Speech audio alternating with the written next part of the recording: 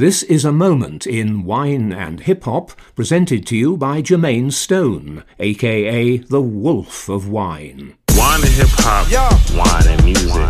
Turn me up, bro. Know what it is. Check this out. Oh, yeah. You'll be the life of the party. Wine and hip-hop really mirrors the conversations that we have in my office about wine and music. What's up, y'all? It's your man Jermaine Showtime Stone, a.k.a. the Wolf of Wine, a.k.a. the Zara Vibes, a.k.a. Young Thanos. This is a very special episode of Wine and Hip Hop. I got my man Capital T on the beat mic. I got my brother from another, Craig Ganza, right here to my right of me. Me and Craig are like, it's like Larry David and JB Smooth, really. That's what me and Craig are like. JB Smooth. And we got the GOAT here, Andre Mack. Yay. Andre Mack, the man that needs no introduction, fresh off of his greatest of all time award with the Wine and Hip Hop Academy. Definitely had to show up. Thank you guys for that. Came to get his award in person. Came to get that hardware. I got to pick that hardware out. Well, thank you for coming on the show, man. How you feeling? I'm feeling great, man. I'm feeling great. I don't look so great, but I'm feeling great. Nah, man. I kind of like, like Jay-Z in the studio. I can cut my hair. Yeah. I'm working on a whole bunch of projects. Working on the album right album. now? I got, addition to my family arriving the next couple of weeks. So nice, man. It's, it's a lot of shit going on, but all good shit. Well, what's free? I mean, shit. Let me tell you, you are like Hustler of the Year, man. So I know you can empathize with that song a lot. Hov is just inspirational. He tends to fall in a lot of the conversations around here. I've heard. I've listened. It's not right if we don't talk about Jay-Z in the first 10 minutes. It's not an episode of Wine and Hip Hop if that doesn't happen. But we're gonna pop this off. We could just jump straight into this with you. Top 5 dead or alive. Oh shit! Straight off the bat, just like man. that. Yeah, I know. I came out shooting like Steph from half court. Came out shooting. Top 5 in no particular order. No particular order. Wow, damn. I'm like. Well, it's the obvious, right? Nas, Jay-Z. Do you think people should change that number, the top number? Is it really like the top 2? Is that how it ends up working out? Because usually people stick within the 3. I think so. But I think the difference is that the long tail of all of this is that the top 5 won't be the same top 5 20 years from now. That's the interesting part, right? You know what I mean? So for me, it's I don't even know if I could say I have a top 5. Like I just and in that weird space, I gotta say Brad. Scarface, that's you know what I mean. Wow, you know what I mean. Now it's a whole different show, ladies and gentlemen. I just left the dude, but I ain't trying to be your rebound. You see, I'm only here for the evening. She's telling me about how much she like a nigga. Probably figured I was ballin', but I'm more like the mid-class dude. She's steady stalking and calling like we a couple. I had to check her and let her know that as far as it goes, not disrespect her. Right, it's a whole different show. So, because from where I lived, it was different. I had a lot of East Coast at the beginning, but I grew up in Texas, and I would go to come back to like New Jersey to get that flavor, right? And then come back to Texas, but Scarface, Brad, that's my guy. Scarface, you know what I mean? That's my guy. Special, man. All right, am I missing one more? I'm missing one, right? Yeah. Well, okay, I'm sorry. Right. I cut you off a little bit. So let's go with the full 5. Full 5. Right. Scarface, Nas, right? Jay-Z, Tupac. Yeah, we're going to put a drum roll in the back on this part. I just always go back and forth. Biggie. That's a solid 5. It's a nice moment. Biggie. I mean, who else could you throw in that top 5? I know the Scarface is unconventional in most people's top 5. So I'm trying to see. But you know what? It's like you said. It's regional. Scarface was important to you when you grew up. You won't get any arguments from anyone for putting Scarface in the top 5. I don't know. I mean, Eminem is one to play with, right? No, that's right. And I like M. I always say he's the best technical rapper. Like, if you had to check boxes as far as, best flow, delivery, metaphors, You look at content, creativity, like, and just the diversity of his flow is scary. I actually heard, well, this is a fact, he freestyled Rap God. Oh, did he? He freestyled that song, and it's like, it is in the Guinness World Book of Records. It's like one of the fastest raps ever.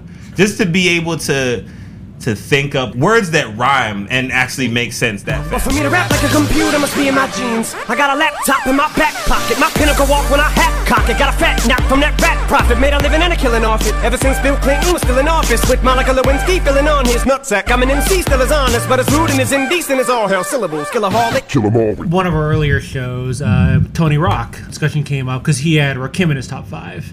And it was generational. Everyone over a certain age puts him in the top 5, and everyone under doesn't. Was that maybe in your mix, or no? I mean, so I grew up on all that, right? Like, so like Rakim was like, he was a bad motherfucker, right? You couldn't, it's kind of that thing. It's like, unless you had the tape, you couldn't listen to it over and over. Yeah, you had to be able to record the live radio or have the tape. It wasn't something that you could listen to over and over and over. Like when you caught it on the radio, that's when everybody went crazy. You know what I mean? And then some DJs would be like, "Oh man, that shit was great. Bring that back." And then they play it over. They play it over. Like I don't know how many times I heard what was it, the Rough Riders anthem? Oh like my God! The DJ was like, "No, play that again. Bring that back." You know it was Funkmaster Flex. He was like, "Bring that back. Bring that back." And then it's kept bringing. That was when Flex really got into the. I'm gonna play this 16 times in a row. So they're like, I think it is generational too, but like. I think you could throw Big Daddy Kane in that, but also there's something about longevity as well, right? And I feel like sometimes it feels like if you watching Saturday Night Live, old episodes aren't really that funny because if you weren't around, for that political climate, then it's not, then something's lost, it doesn't right? Connect, For me, I listen to all rap, right? You know what I mean? So, but like that would be my top 5. But if you ask me tomorrow. Shit might be it'd be different, right? Because maybe I listen to something, I was listening to something or something caught my eye, or like, like someone convinced you. Like when you're talking to someone's like, "Oh man, Shine Blockers, that was the shit." I was like, dude, I ain't never heard Shine Blockers. What you talking about? But they talk about it so much, you got their hype. Then you like, when you leave, you get in the Uber, you're like, Shine Blockers, you type it on your phone, and you're like, oh yeah, this Shine Blockers. This connects with you in a different way. But it's the power of like some songs. You're like, dude, that song sucks, but like someone else is like so hyped about it that like, so you're like, damn, I gotta go back and listen to it. The mob mentality, man. It's true. And think about that also when you're in the club. You hear this song on the radio all the time, and this happens to everyone. You hate it when you hear it, and then when you go to the club and then they play that Tekashi 6ix9ine record and you start to act like you're not in your 30s with bills. Wow.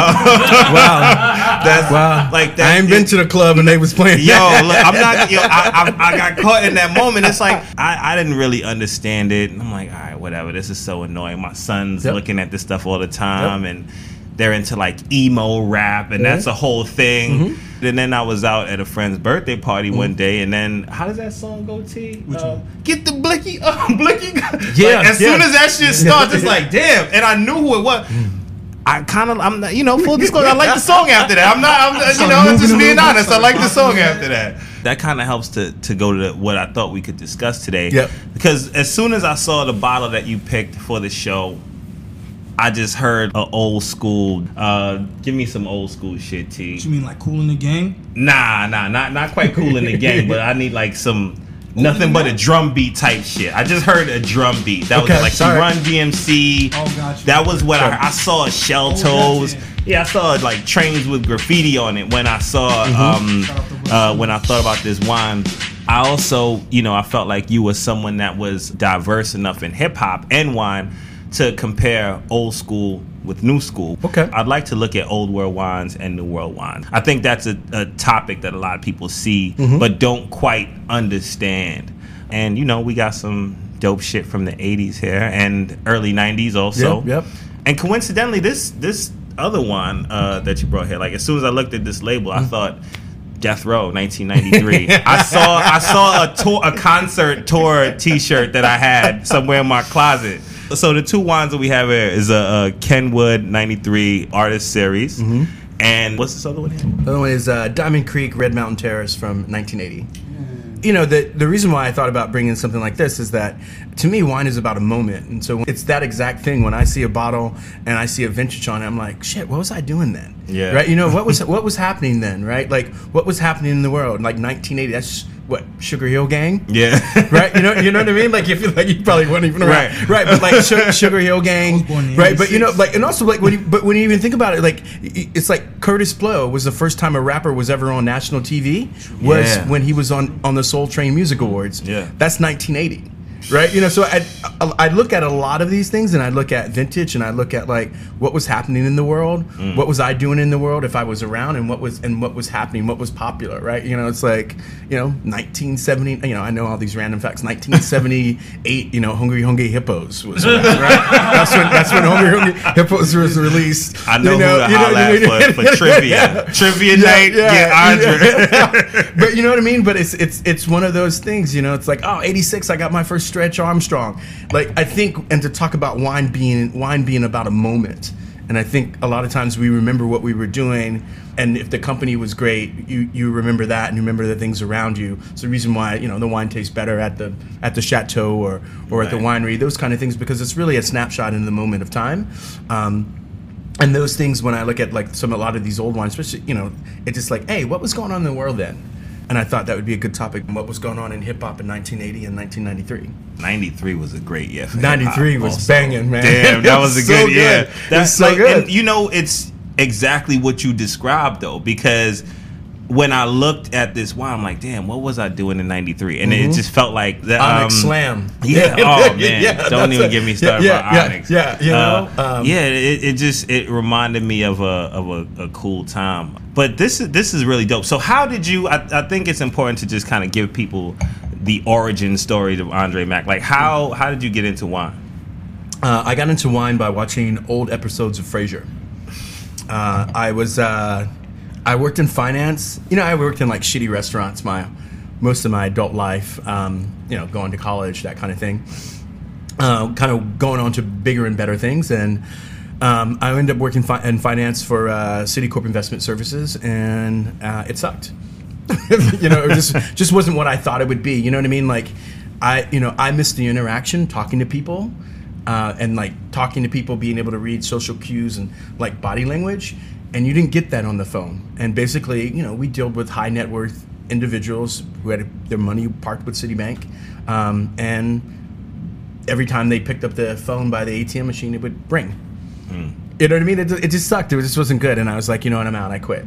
Actually, I didn't quit. Normally, I get fired. This way, I kind of quit. There was this whole thing that was new to me. They're like, they talked about severance. So they had severance, they were laying people off. I was like, so wait a minute, I'm not going to get fired, but I can quit, and you're still going to pay me? I was like, I'll take it. That's me. That's me. I sign? And so I wasn't in a rush to leave or do anything. And you know that like during the daytime, like from 3 to 4, they played back to back episodes of Seinfeld, whatever. And it was Frasier.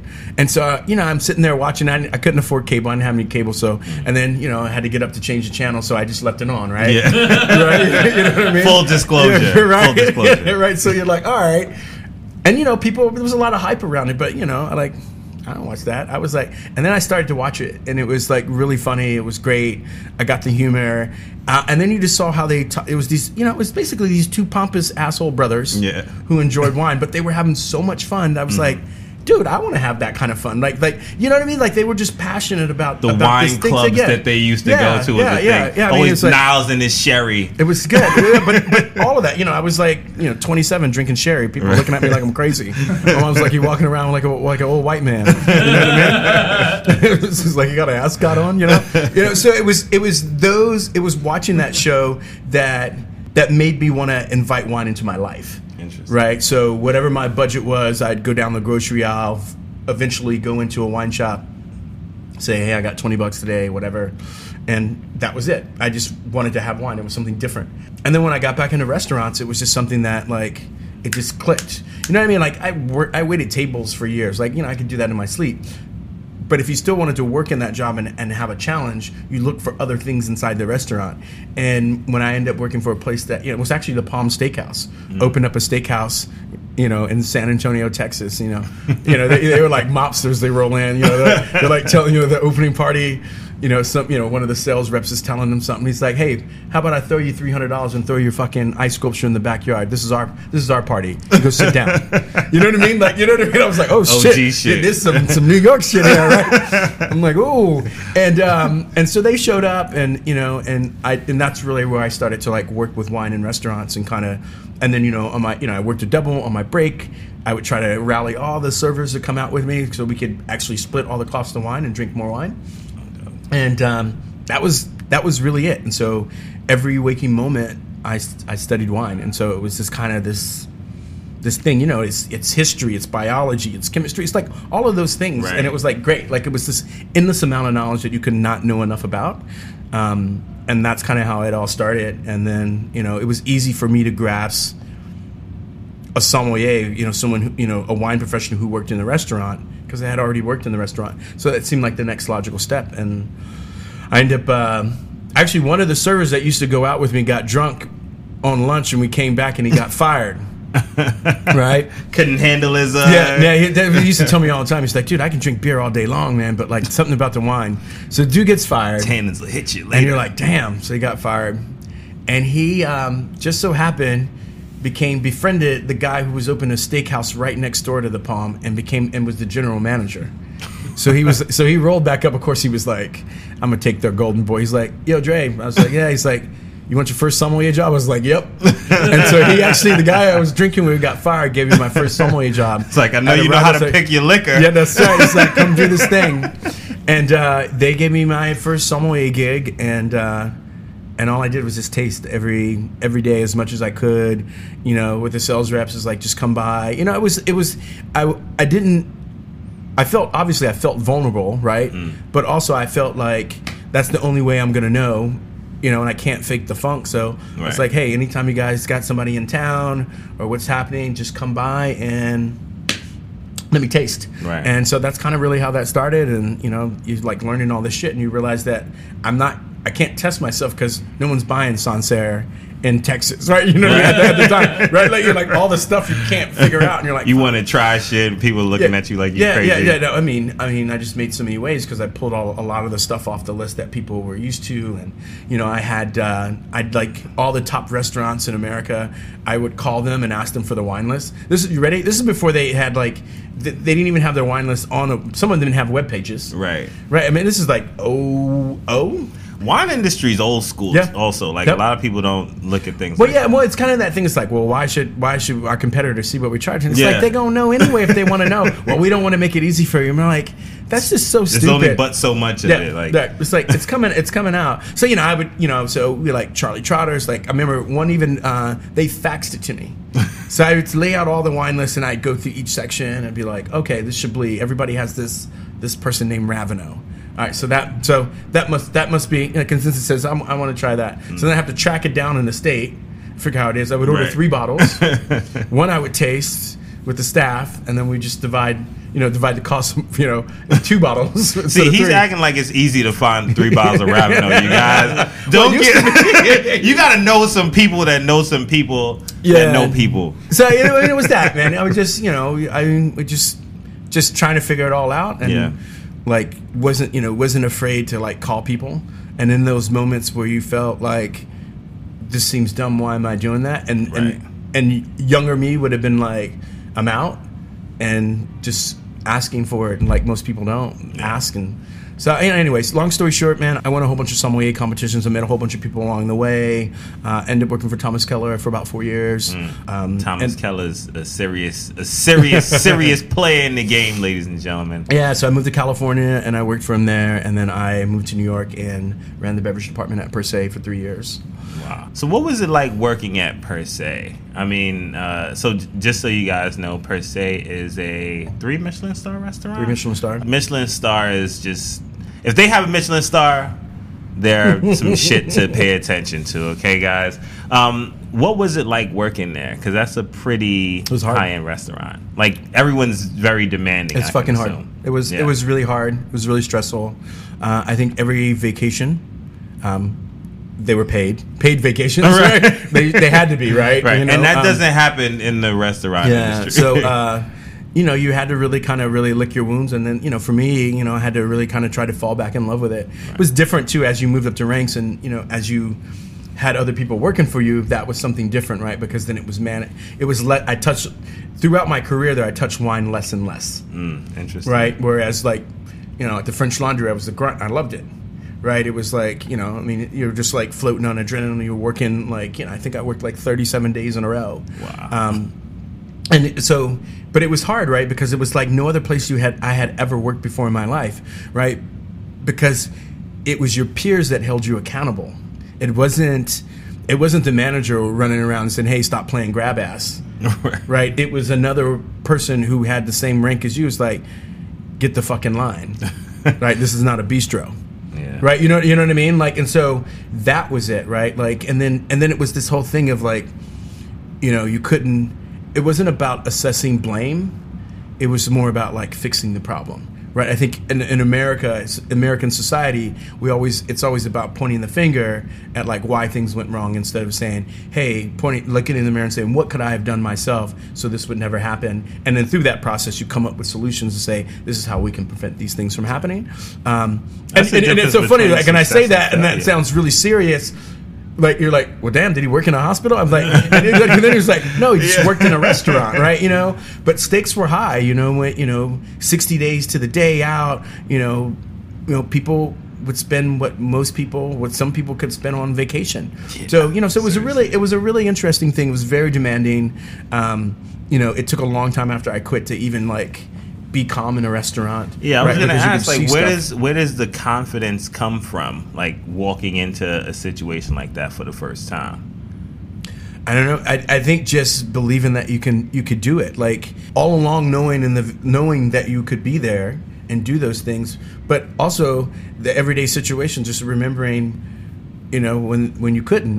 Dude, the first time I opened a bottle of wine on like for friends and family at the Palm, like, it was a saturated cork. It spilt everywhere on the concierge. They made me come in 3 weeks in a row early to open up bottles. Mm-hmm. You know what I mean? But they wrote about me in the newspaper when I left. You know what I'm saying? Right? You know what I mean? Like it made your mark. It's those things. But I knew what I was capable of, and I knew it was a big challenge for me. But like just knowing that like I could do this. I don't know how many times like I watched. It was something on Style TV where they went and hung out at the French Laundry. I watched that tape almost every single night. Yeah. You know what I mean? Right. Danielle's book, he had like a book that came out. I think it was like his first kind of like cookbook, but it like really had lots of like photographs of like being in the restaurant, Dude, I broke the spine of that book.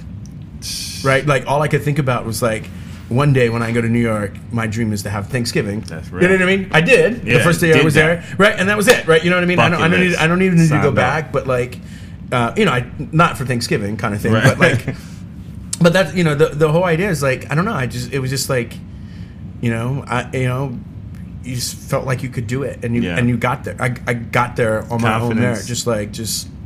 Confidence is everything, man. A lot of times I say it defines success or failure. Yep. So you went from being a sommelier into becoming a winemaker. Correct. This is just jumping sports. Like you doing some Deion Sanders shit. You just won the Super Bowl. Now you in the MLB for a little while. Well, the hard part about having a job like that is that the next job feels like it has to be bigger.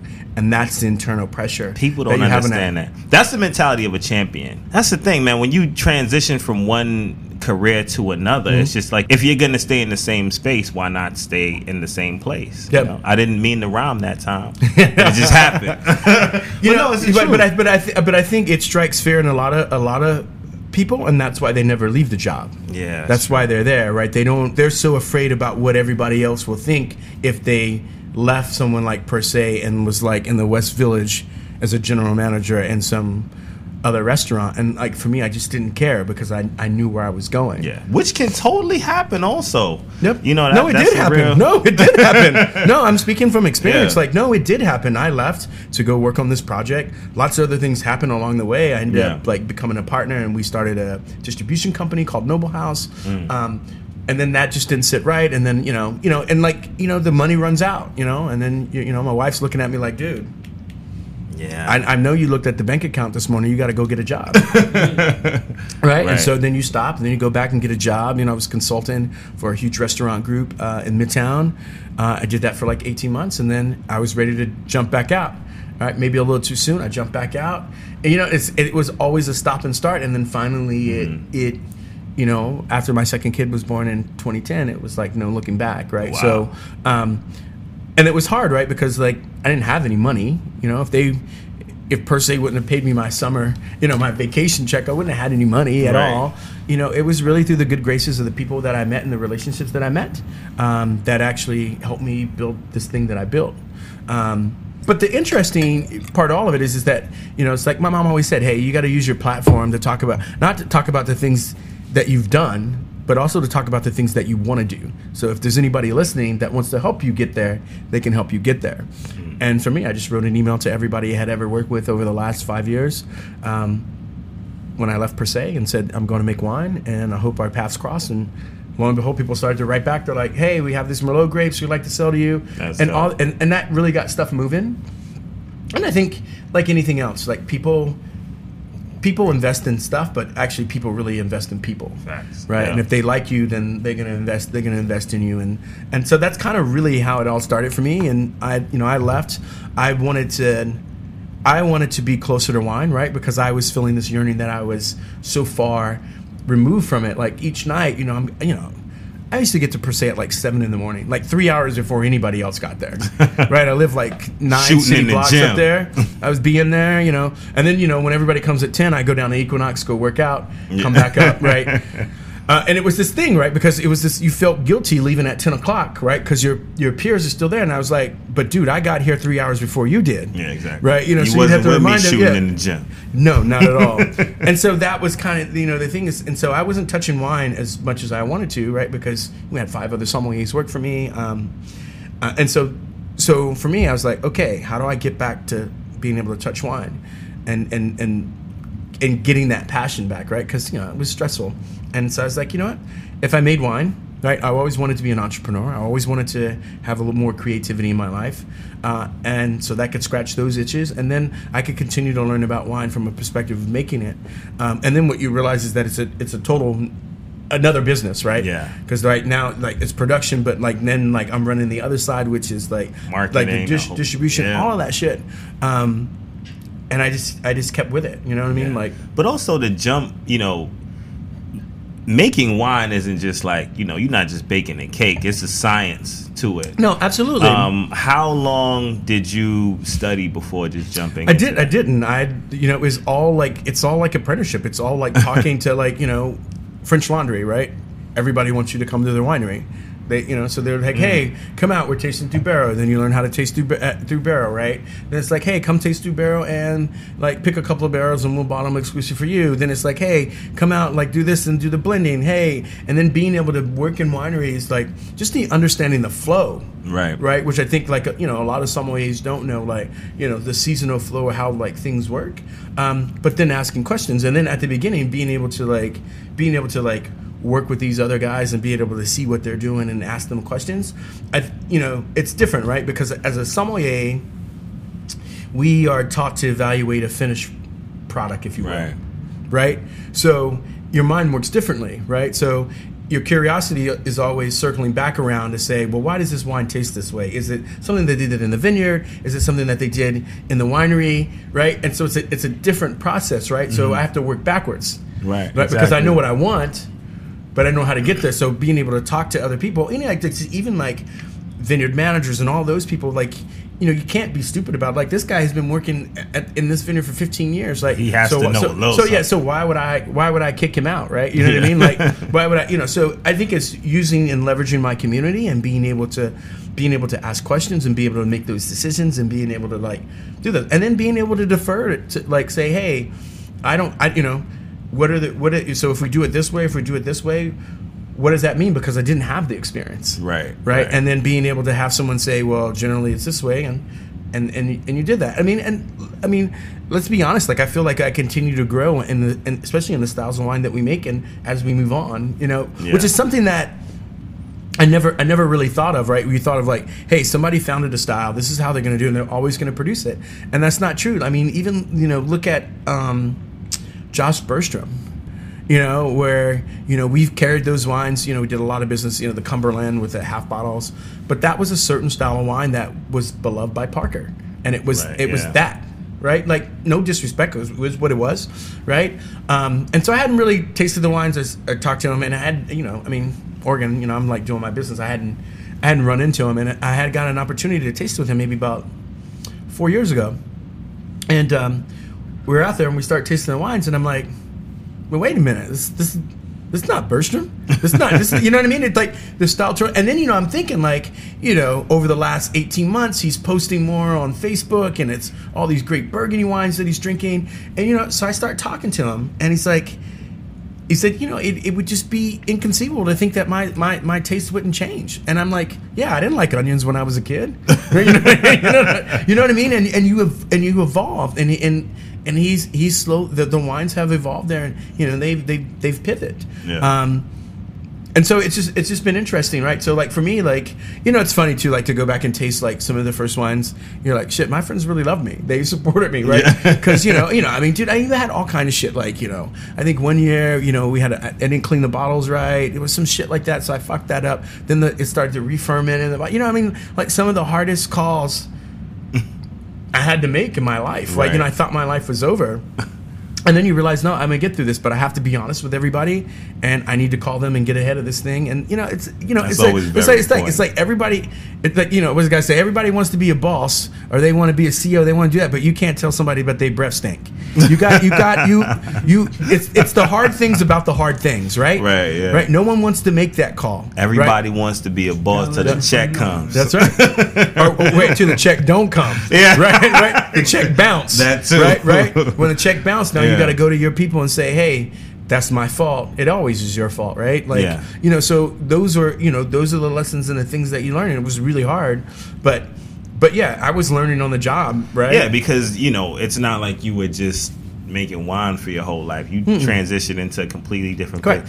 And I think it's interesting that you approached it from a point of passion, like creating what you wanted based on your seasoned palate, drinking great wines. But you also inserted a piece of hip hop in everything that you did. Why was that important for you?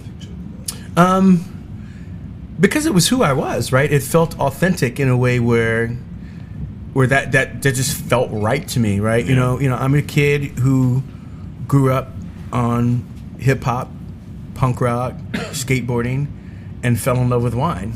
And why not be able to put all those passions together? And I feel like if you can do that, that's how you can keep evolving. Right. See, I so mean, it makes sense to me. Right now, that sounds like a very normal story.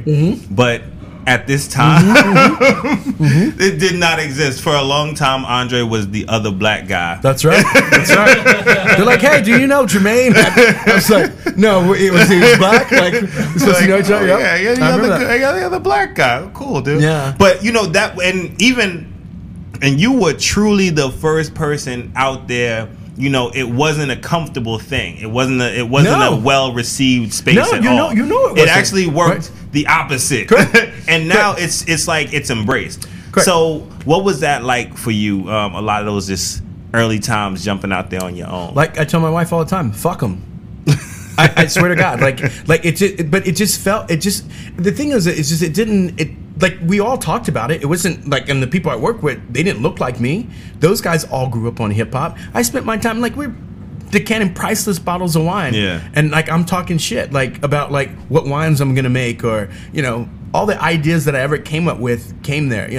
Bone Thugs, like all the stuff we just talked about. That, by the way, that was one of the hardest merch pieces ever. Yeah. So, all right, let's just here's the jewel, guys. Here's the jewel. Andre found the similarity in that wine producing region and the group Bone Thugs in Harmony. I'm telling you, there's like at least 20 to 30 Instagram handles right now that have used that. I've seen it. I've seen it. No, absolutely. No shots, by the way. There's no shots. I mean, it's just it's and it's this thing, right? Like where it's just been you know, it just happened. We would make them up. Everybody thought I was crazy, and then I was like, I mean, the name of my company which was called Mouton Noir. Right. That was the nickname that was given to me because there weren't people who looked like me. Yeah. Right. And I just I grasped it and ran with it. Like I created the logo. It was a screensaver at work, and it was like, no, you're like I am the black sheep. And not only that, it's just like I just did not only because I looked differently, but I just did shit differently with inside the four walls of the restaurant. Right. Like you know, I mean, you know, it was the transition from California to New York. You know, I guess I can consider myself in New York. I've lived there for 15 years now. Is that, you know, we're kind of assholes and like we think we know everything. And so, you know, they're like, this mom and pop place. So most of the management team was from New York. And so they started to implement all these different rules. They're like, hey, well, you can't wear those shoes anymore. You got to wear lace-ups. And I was like, dude, these Prada boots, boy, I've been wearing these for years. What you talking about? It's like, you know what I mean? I'd be like, y'all tripping, and then I walk off, right? Exactly, you know? So like, catch you if you can. And so it went on, like, I mean, it went on for years, right? And then finally one day I got cornered, and he's like, look, you're going to have to go down to Kohan and get some new shoes. You got to get some lace-ups. Like, that's it. And I was like, dude, this is bullshit. He's like, I don't want to hear it. I was like, all right, cool. So I go down to Kohan.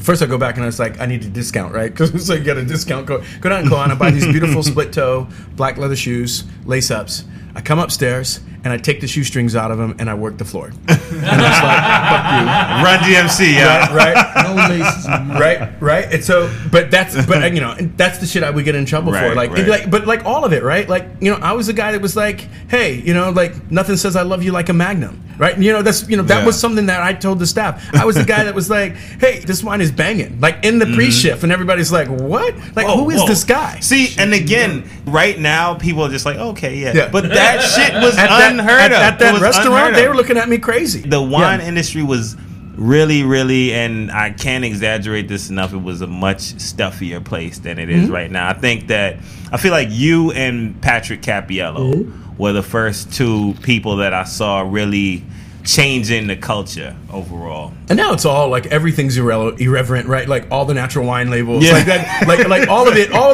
it is everything like that we were talking about. And you know, and also too, like that was more than 10 years ago. Yeah, exactly. I mean, the world was in a completely different place, but just popular culture overall now. And I don't know, maybe it's just because age-wise we caught up. I don't know what the fuck is going on, but the world just seems a lot more receptive to the way that we actually live as opposed to the way that we want to pretend that we live. Correct. That's true. You know, people are embracing a lot more of who they are. I don't know, man. What do you think about the whole black wine scene? I feel like things are really changing and there's a light being shined on the industry right now. No, it's great. But my thing is like, but be great. You know what I mean? Be great, period. But be great or strive to be great. Just, you know. So I think it's great that like everybody, the light is being shined on lots of different people, but I commend all of it. Like, you know what I mean? Yeah. Like I'm too busy doing my shit. Focusing, and right. I don't, it's like to each his own. Just you know trying what I mean? to win, period. Yeah. Like, and whoever I can help along the way, I try to, you know, like I said, like I'm glad that they're recognizing more, but like I feel like now they're more in places that they can be recognized. Right. You know what I mean? Like, hopefully we're not handing out trophies, you know, eighth place trophies kind of thing, exactly. right? Like that's my whole thing. My company's never been registered as a minority-owned company because I felt like that was a handout, and that could be used against me by my peers to have something that they didn't have, right? But I have to face the fact I travel all over the country, you know, and with sales reps in all different parts of the country, where sometimes after lunch, you know, they got to apologize to me because of their friend's behavior. Well, I've been knowing Reggie for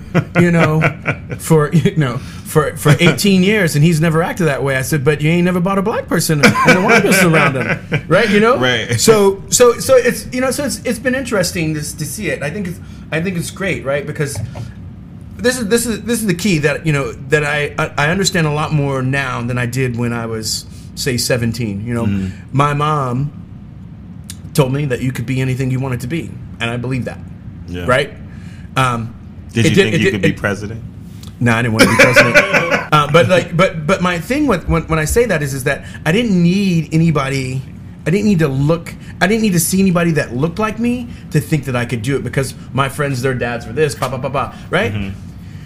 But for a lot of people, it does matter, and the amount of emails I get weekly about that, like people asking, like, hey, like, I didn't even know there was a job that did what you did, and that's cool that you're doing it. There's so many people who've contacted me say, I want to do what you do, or I want to be in the wine business, and it's because there's more visibility. Right. The reason that you don't see a lot of us is because when you don't see someone who looks like you don't think you could do it, right? Like, there couldn't be no Eminem if there was no Ice Baby. What's his name? Vanilla Ice. Right? This couldn't be, right? Mm-hmm. Right. The first one, he took all the shots. That's exactly right. He true. sold a lot. But you know what? When your name comes up in conversations, you took a lot of the shots. Oh yeah, absolutely. For a lot of people, and I'm sure you can. It's the things that you're talking about with, those uncomfortable conversations that you have to have, or people assuming that you don't know certain things, using a lot of speaking slowly and shit. Yeah. Well, I think it's all great. Explaining things to you that you already know. But fuck it, I'm winning. I don't I just realized that you have to do the uncomfortable stuff, right? Like, oh, they may not like me. I don't care. Like, you just show up, you just go, you do your thing. 80% of winning is just showing up. You got to show up. It's true, right? I showed up at the back door of this restaurant because a friend said, "Hey, you can go there." I ended up staging with this guy. This is on a Thursday. That earlier that week on Monday, the guy who I was staging with accepted the job to be the wine director for all of Thomas Keller's properties. I show up, we work the floor. At the end of the night, it's like, dude, kid, I love you. You're great. You want to come to the French Laundry? You know what I mean? Mm-hmm. When I was out back, my girlfriend was dropping me off. I was like, dude, this is so stupid. Like, why am I even here? Who does this? Yeah. And I show up. And it's funny too, like the shots and all that. It's all funny, right? But I've proven to be right. Definitely. Right? I've proven to be right. And so my thing is like, wine is meant, it could be, it is to whatever you want it to be to you or to whoever. And you have this side, you have that side, you have all of this other stuff. And for me, it's like, I just want more people to drink wine, right? I want more people to have a great time and realize that there's many different faces to that. And it doesn't, it's not, a guy driving a sports car wearing an ascot, but it could be depending on what circle you're in, right? Depends on the circle, yeah. But that doesn't mean anything else. And you see that more and more now, right? You see more athletes being more vocal. I remember working at the Palm one night, Sunday night. It was the Oscars that were on. And I was missing the Oscars, but in the corner booth was Denzel Washington. And he wasn't at the Oscars. He was nominated at the Oscars, but he wasn't there. Because his son was an high school athlete and was like an elite athlete and was playing in San Antonio. Each year they host an Army-sponsored all-star game. Mm-hmm. And he was there. And, he's drinking, he's we're in a steakhouse. He orders I think he was ordering Silver Oak, Napa, so, and that environment, he was spending some dough. Yeah. Right. But I had never seen anything like that. You know what I mean? It was it was going on, but now it comes to light because of social media and because of these other things. Think about it. Think about this. Being a celebrity meant being shrouded in mystery. That's right. True, that's how you limited people's access to you, and that's how you kept. You had a persona, and that's how you had those things, right? Right. We back, y'all. We just went through a little bit of music from the 80s, music from the 90s, had some fun convo. Mm-hmm. Just got into the wine a little bit. Now, this wine, the Diamond Creek, is really, really good. And I don't love Cabernet Sauvignon, but Cabernet from the 80s is just something. It has some time to develop some softness. No, to it, absolutely. Absolutely. I feel it's got some wisdom. It's telling us some stuff. Yeah. It's just remarkable to be able to taste some of these old wines and to see that the longevity in them. Yeah. And how they've aged. And then just think about how we're talking about how popular culture and just how our lives have changed over the years, but think about what the winemaking techniques and styles were then, right, and how they've grown by leaps and bounds, and so they're still being able to make. And I felt like this is slightly innovative. They have a plastic pull tab, which is the crazy shit on top of this bottle. Yeah. And actually, I've seen it on some 78s, Dry Creek, Zinfandel that I have. They have this little kind of plastic pull tab at the top that you didn't even have to cut, which is weird especially for a high end bottle of wine like that.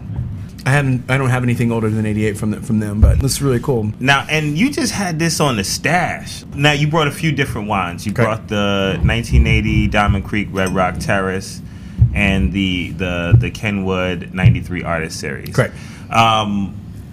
Why did you want to bring these wines tonight?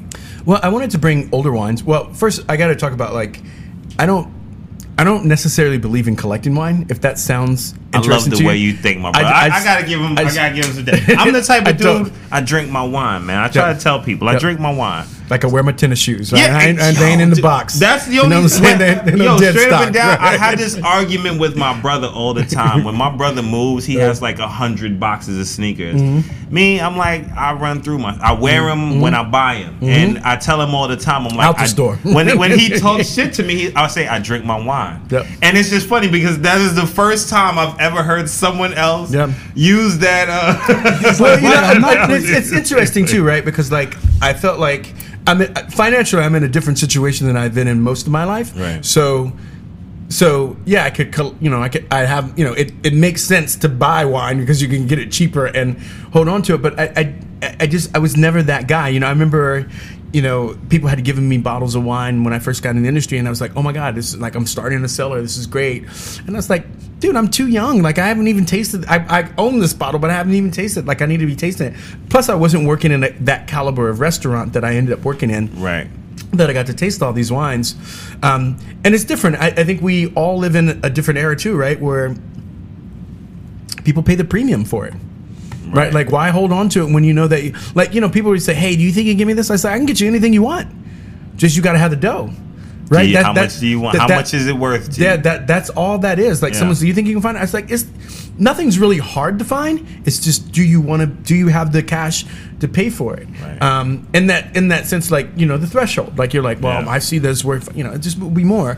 And so that's the world that we live in, right? Where it's like, hey, like, so the reason why I have these wines in my basement. Right, it's like it's so funny, right? You're like, so wait a minute, you say you don't collect wine, but it's like, dude, I got a shit ton of wine. I think I got like 100 of those Vine boxes in my basement. Right. But so basically, I've been buying. We're opening an all-American charcuterie bar, a ham bar in Brooklyn. So it's all-American cheese. I gotta clap it up for that real quick. Just lightly drop that in there in Brooklyn. Y'all gonna be able to pull up to Andre Mac's spot. What is it called? It's called And Sons. And Sons. For my 4 sons, for the neighborhood sons, for America's sons. There you go. That's right. And son, and what, son? You should call it and what, son? That's what you should call it. Yeah, that's what we're gonna call it on the street.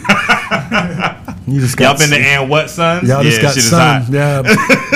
The whole idea was like, I just felt like, as Americans, I feel like sometimes like we revel in, we put on a pedestal what's different, and which is great. Like I understand that I've been in the same place, but I think sometimes that means that you overlook what's actually happening in our own country.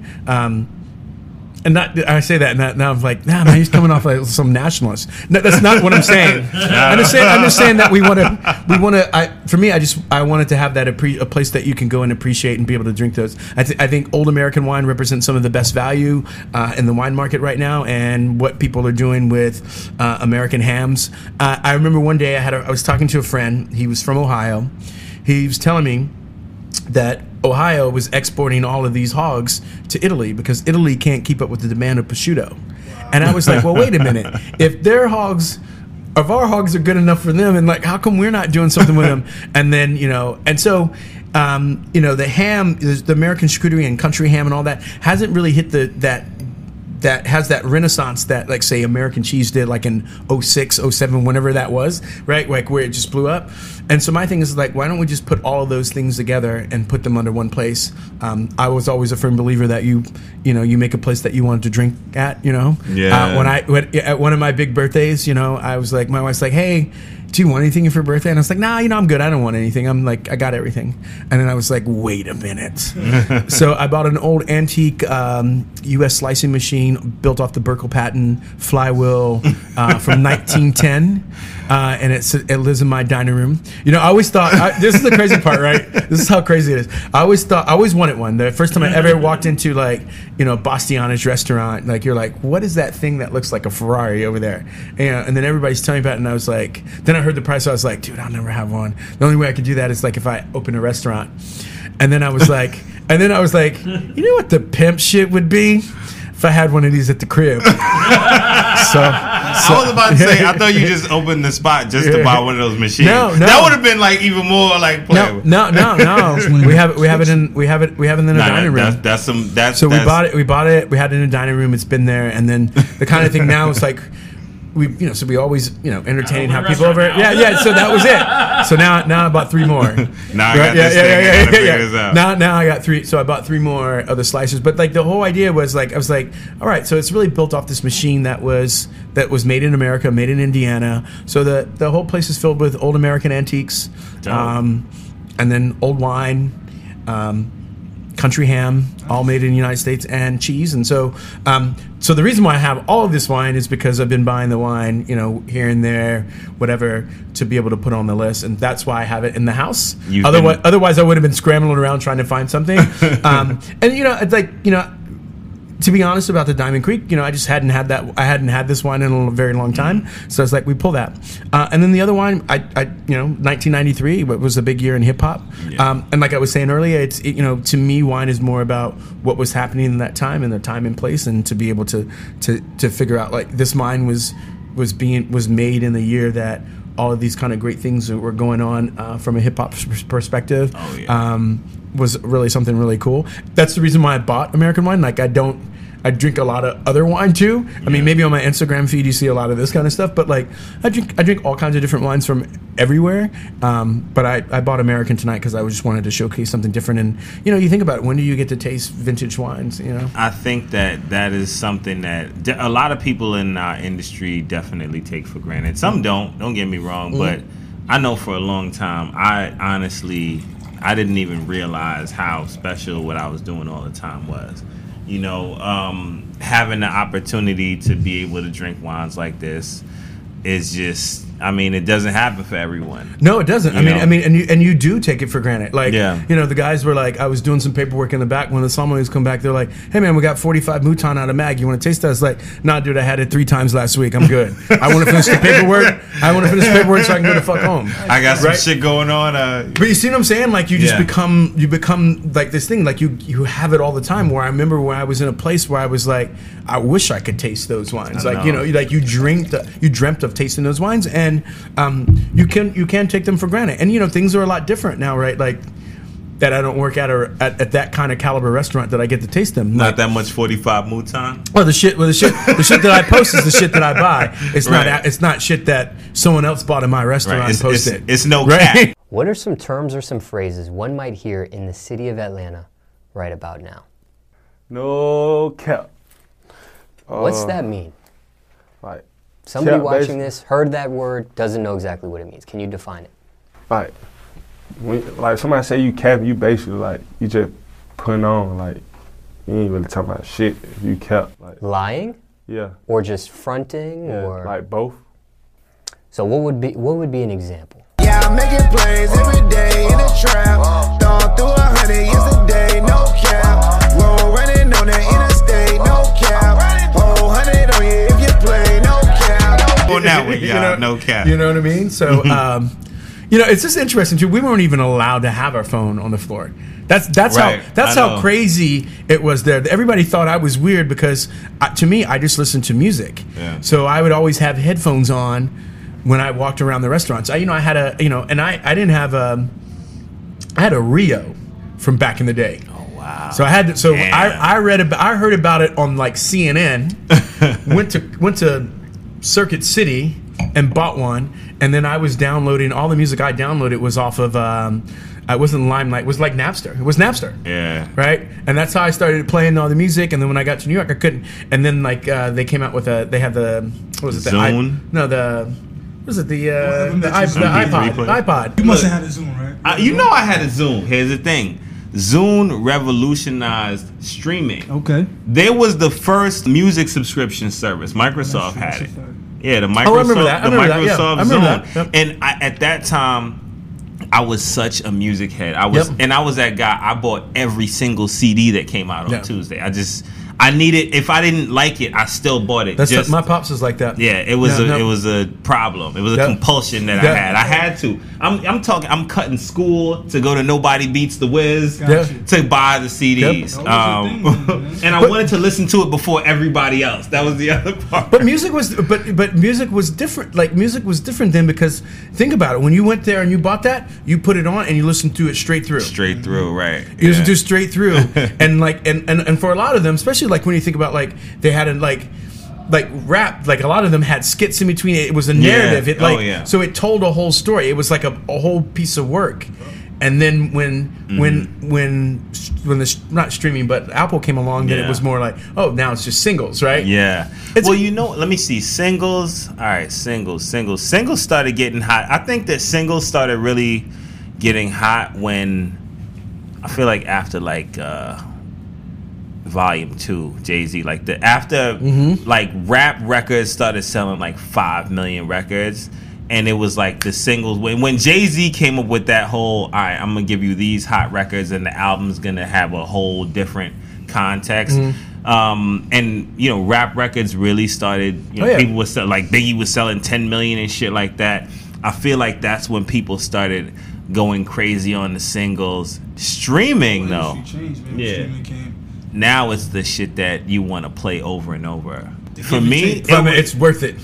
Like that was the thing. Like that, I just have to say, like those dudes got robbed. Like, they get robbed, right? Because I would have been laying out that. Like I can listen to, like, think about it, anything. Like we can talk on my phone. We could like Black Moon. Those are my boys. They came out now. I can listen to it right now. We don't have to settle. Yeah. We like who sung that song? We can listen to it right now. And that to me is different. You know, and that's how movies gone. That's why Apple's getting into streaming. Yeah. It's all gonna be a problem, right? Because each house owns different stuff. Yeah. Right. So like if you want it all, then you're gonna have to, pay for this, pay for that, pay for that, pay for that. But you gotta pay for it. Yeah, and I don't know, like in that situation, who wins? Like right now, and it's just because I am a true music fiend. I have Spotify, Apple Music, and Tidal, all paid subscriptions. I have all of them. You know, and it's just the exclusives come, and I want to listen to Beyonce's album too. But at the same time, I want to watch the Future documentary. 20,000 off a drug, ain't got a scale on me. Real shooters, they'll sit in jail for me. Yeah. So it's just, I don't know, man. You got to have all of them just to be able to survive in this climate. I like how you compare to life or death, which is true. A true music head. And to go back, what I was saying is, I always wore headphones, and everybody at work thought it was weird. Like when I'd be putting away wine, just doing everything, I always listened to music the whole time. It's like it's the soundtrack to your life. And then to move to New York, where like you didn't have cars, so everybody had some device. You listen to it on the train. I mean, so much so that my parting gift when I left was headphones. They give me like noise canceling headphones from like Bose because I listened to it, and everybody thought I was crazy. Like I was the guy talking to my phone. My wife, one day I went to sleep and she put like a fucking baby nipple, glued it to my BlackBerry. Most sales reps didn't even know they had text messages until I text them, and they were like, what is that? If I would have shot them an email at 10 a.m. in the morning saying, hey, this is my order for tomorrow, they're like, I don't check my email. Well, I'm gonna check my email twice a day. The fuck you sending me an email? Right, you ready? Like they're like literally, it was like twice a day. Once when I get up and when I get home at night. It's like the mail. And you're like, so I'm waiting for my order. They're like, well, we don't have it. And that was the craziest part. Then I realized that I could send the email via text. If I had the phone number and you would do text, and I knew if they had like Verizon, right? So then I could send it to them, and it would show up on their phone. They're like, "What? This guy's crazy!" Like, so I was really on some shit. Like, there was really no one with, like, I think Fred Dex was the guy, the other dude with like a BlackBerry and me, and all the other, So, but then we had the pieces we were talking on the phone. Yeah. Did you ever get into like the Motorola two-way pages and everything? No. So I didn't. I had pagers, and I got into the ones that read out everything. Yeah. But it was a service where you called and you had to tell them what to say, and they typed it. That's how those are the Motorola. Yeah. You're like, dude. It's just like don't leave, come back. You know, Why you glad your conversation? No, so all right. You remember the era when like Motorola Tom ports came out, the 2 ways and shit.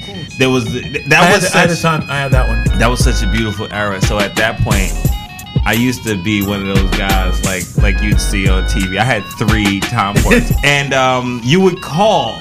We used to fuck with the people that would take these messages. Yeah, let me tell you. You would say the worst things, and they had to listen to it and type it out into your page. It was hilarious. It's just kind of like, coming to America. It's like, do you think that's not enough? He's like, hey, just make it a cool $1 million. He goes, sure. It's like that's it. And it was funny, right? Because like you got so you had a pager. You went from having a pager, and then I got a cell phone.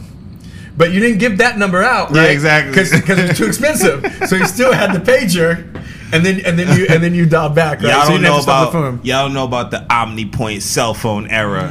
Oh, dude, y'all don't know about that. I remember those. There's only you got to be cut from a certain cloth to understand the OmniPoint Motorola Tom port era. All right, so when I looked at this, I hadn't had these wands before, so I went completely based off of feel. But yeah, I thought about just early 80s, man. For some reason, when I think 80s Cali Cab, I think 80s Cali rap. You know what would be a good one to pair this Diamond Creek with?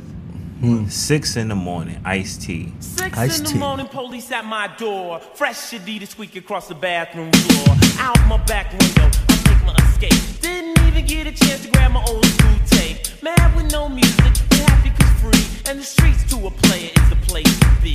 Got a knot in my pocket weighing at least $1,000. Gold on my neck, my pistol's close at hand. My shit. 6 in the morning is a good song. But yeah, 6 in the morning, Ice-T. That also has one of those great break beats. And with this Kenwood, I just go straight to the Doggy Style album. I really do. And we'll have photos of this on the Instagram, y'all. But I just feel like it's the exact same color scheme of the Doggy Style album. Let the motion of your body be the key, cause we be the motherfucking G-Funk family. Now I'll play the G in this deadly game. Snoop Dogg is the name, Dog pounds the game. I feel like it was one of the most anticipated rap albums at that time. Like, it just, like, everybody was waiting for that, right? Like, we were waiting for Dre. Yeah. And he came with the Chronic.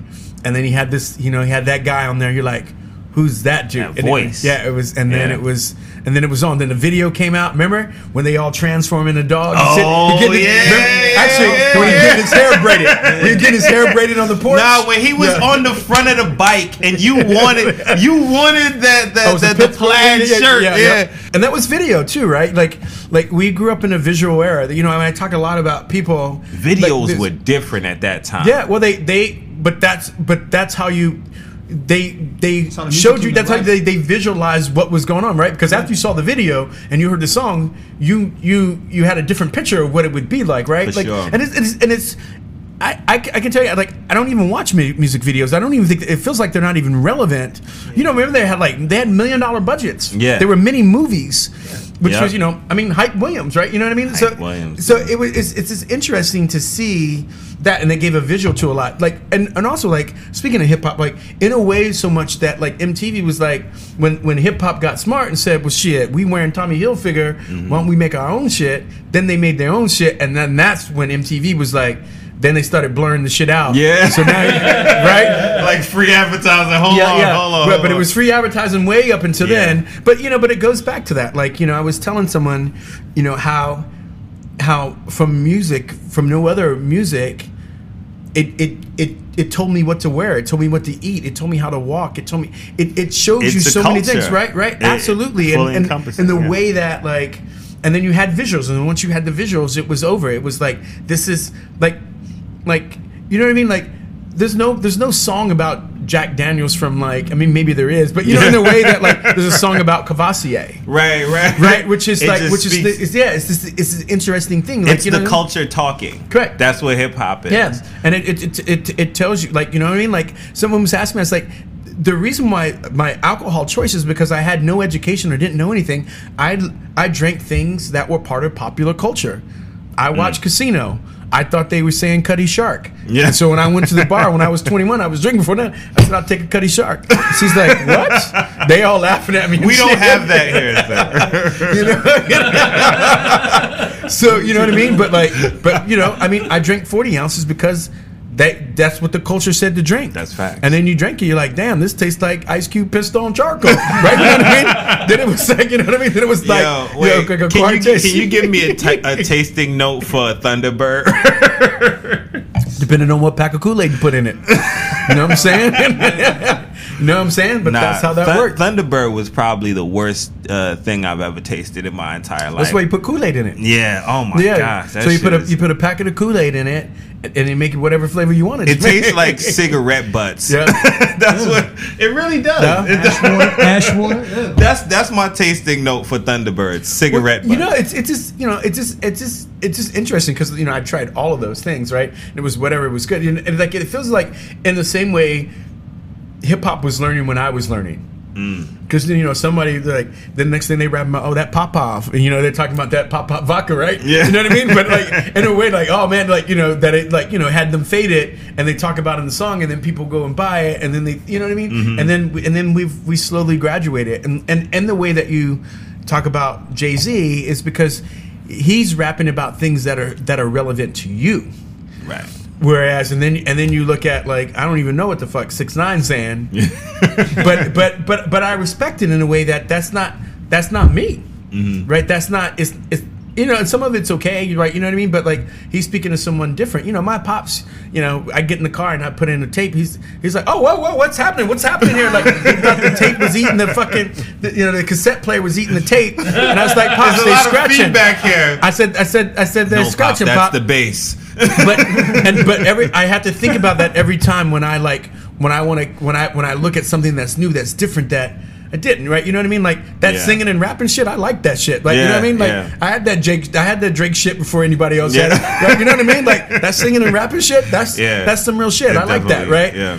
But so, and I think all of it is just like, it's different genres kind of all matched up, and we all want to say it's the same. And like, I think like when you call it trap, like that, it puts it in its lane. Mm-hmm. And I think for some of this other stuff, we haven't yet. And so we're trying to figure out exactly what it is. But I think it's all good. It's gonna have to evolve. Of course. And for it to be anything else. And I think now it's matched with something else. And, it's just interesting how it all comes back, which is annoying because I lived long enough to know that like twerking to me was the Yin Yang Twins and not some dudes from fucking Amsterdam. Right. Oh, people in Amsterdam. Oh, you don't remember that? So the whole Harlem Shake. Oh yeah. So remember when they were all doing it in the locker room and like my kids are talking about Harlem Shake. I'm like, no, that like that's Diddy. Like, oh yeah, I saw the Puff video. Yeah. What do you guys know about it? Yeah, some young kid turned that song on. I was like, this is and twerking. I was talking about twerking, but like even that, like to know that, like, so then Miley Cyrus brings it back, right? Oh, right. But it was, but to us, like, whistle while you twerk. You know what I'm saying? So I know. So I know twerk. I got sidetracked there. Yeah. But twerking, like you look at twerking, you look at like Harlem, like those things that way they all come back around. So some funny shit happened when the Harlem Shake was out. That's to me that a lot of people talk about their golden eras of hip hop. Mm-hmm. We talked about this with Tone a little bit. My golden era of hip hop was like right around that time. Mm-hmm. That was me in high school, I remember because with what hip hop does, it's the culture speaking. Mm-hmm. I remember people in the hallway in my school Harlem shaking because I went to school with a bunch of Harlem dudes before you saw it in like videos. This for my though, special delivery. Spit like this, get my wrist all glittery. Get cake, snakes get slithery. Lean in, show y'all the mean and the chivalry. When I saw it in the video, I'm like, oh, that's the shit that they do in the hallway. Correct, because you were close to it. Like, exactly. So me living in Texas, I see Diddy doing it. Yeah, but that's what's dope about hip hop. It's the culture from all of these different places talking. And when people talk about how big hip hop is right now, I think that it's just special because this is how our culture speaks. People ask, why do I focus on wine and hip hop so much? Why do I like it? This is just how our culture communicates to a mass audience. This is how we've communicated for a long time. this is when people started to actually give a shit about the things that we were saying. Correct. Well, when there was real money involved. Yeah. So when it became about generating money, then it is. But like when you open up your thing from Postmates and they're talking about slide into the DM, that's us. It's all us. That's it's us, all right? Us, like all so, of like it. so you know that thing. You know, like I was talking to someone, and I said something about a thought, right? And they're like, you know, the editor. It was for my book. So the editor says, someone writes back and they say, well, did he spell it wrong? The copy editor's like, did he spell the thought wrong? And I was like, no, this is a thought. He's thinking about something. Like, no, that's and so the editor writes back. I'll just write back and say that it's African American slang. And I was like, but your kids come home and they say to you, it's lit, but you don't call that African American slang. Right? It is. That's where they got it from. Mm-hmm. Right? So me saying, like, you just said, heard your kid. Your kid knows what it is. Well, that's your kid. Your 13-year-old, he knows what thought is, right? He knows what it is. Right. He's like, oh, you mean that hole over there? Yeah. That's right. No, they know. They know. Just like it's like when we were like it's so funny too because like you know that like when we was like no that's fat. Yeah. Right. And then all of a sudden then you know Becky come talking about well that's pretty hot and tempting. They make up something else for it, right? You know what I'm saying? You're like nah. Yeah. So no, but like.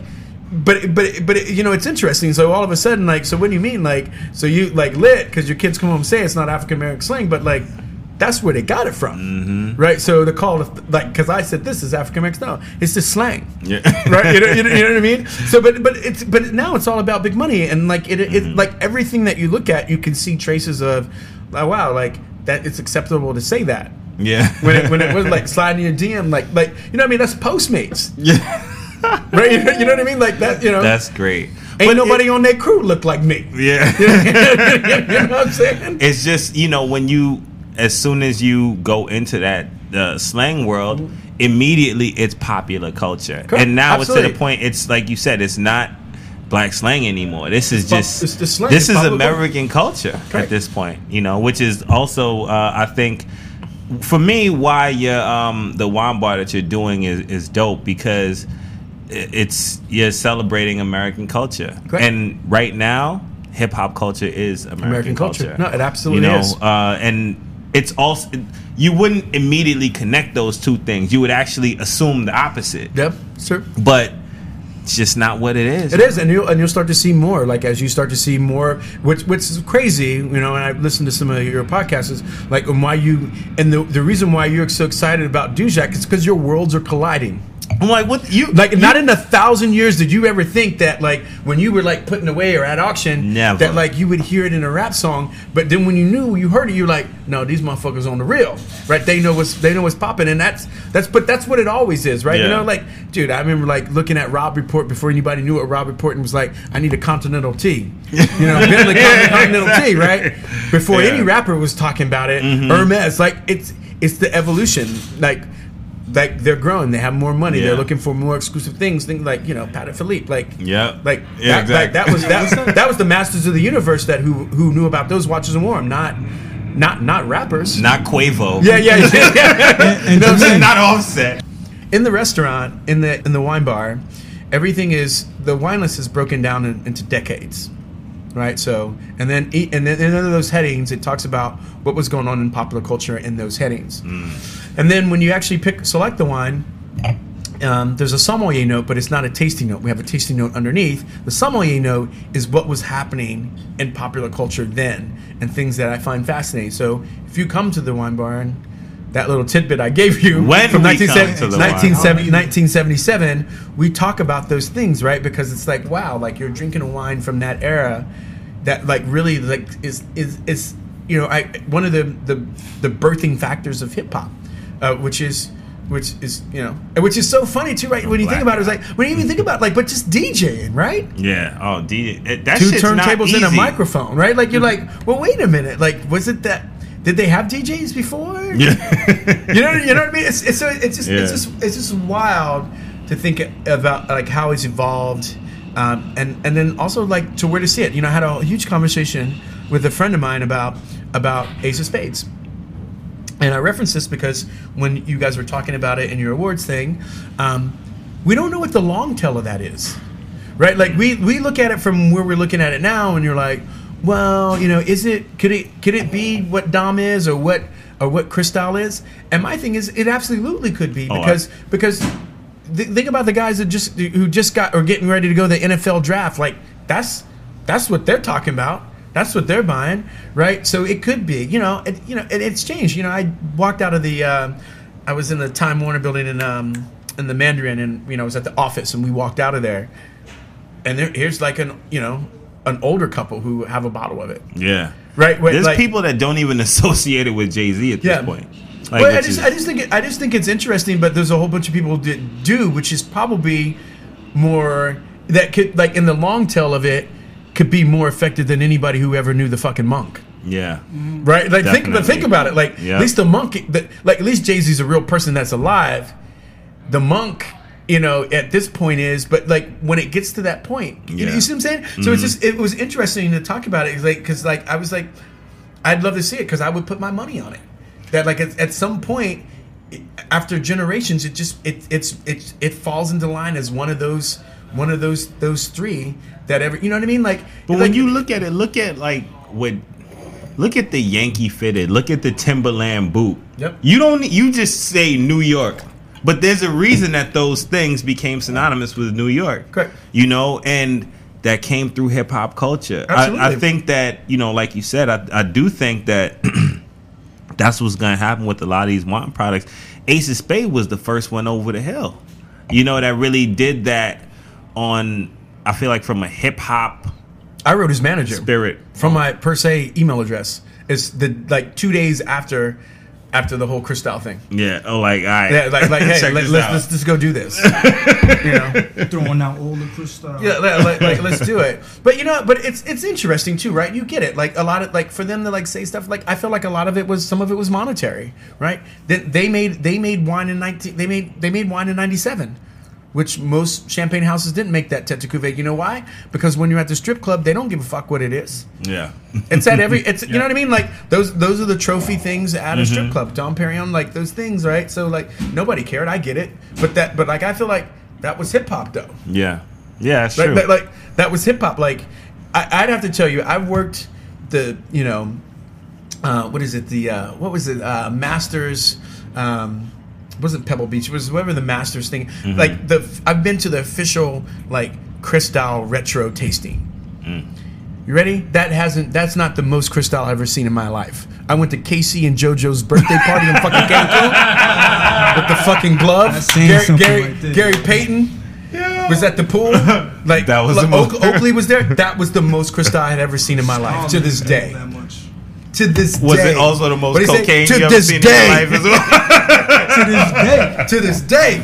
Yo. Right? But no, absolutely, no bullshit, no lie. Wow. Casey and JoJo's birthday party in Cancun was the more Cristal than at the retro tasting of that shit. So was Cristal the takeaway from that part? I feel like that had to be a whole. Like Casey and JoJo, first of all, I'm gonna just let everybody get to know me a little bit. I have this conversation a lot, usually at karaoke. But if I was able to pay for one talent, it would be able to sing like Casey from the Jodeci. You know what I mean? Like Casey is when you listen to Life, did you ever see that video with him with JoJo falling out on stage?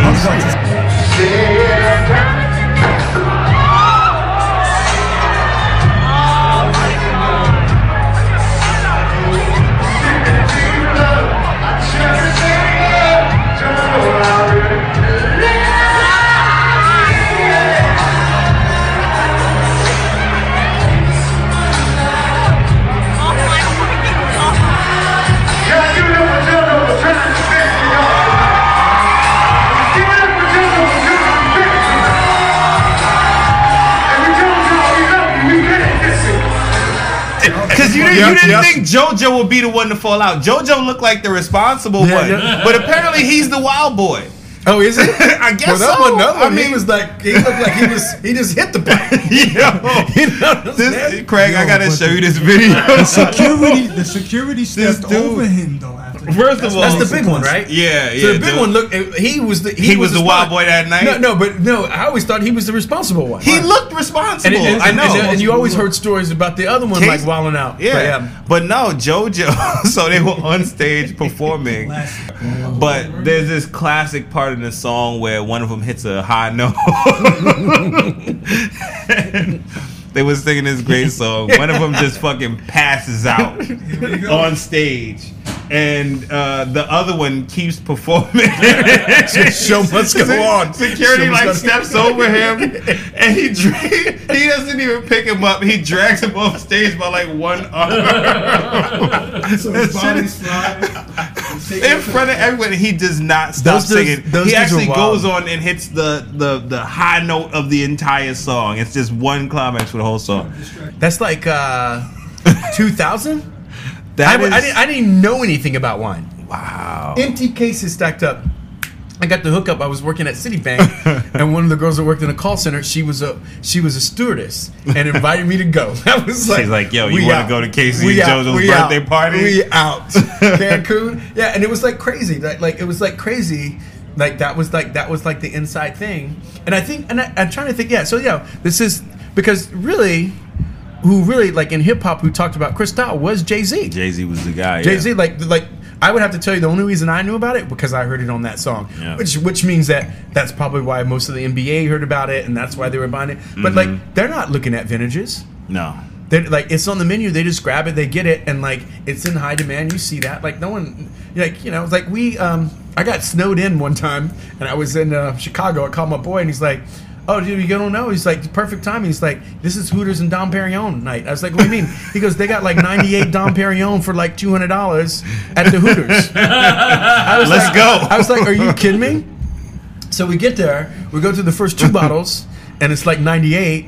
And then they should bring out the other one. It's like 04 or something like that. We're like, "Hey, can you go back there and see if there's any more?" Sift like around. Yeah, like you don't got any 98. Yeah, so then we switch gears. Slumming it and shit. But it was like, it happens like that all across the country when you're like, they just have it. They have it on there. They don't even like. It's like for them, it's like so expensive that they have a sliding scale that the markup doesn't make. I mean, that's like you don't want to like hold on to that inventory. Yeah. It's just get out. So like I see and I understand why. Like I felt like they made more wine and.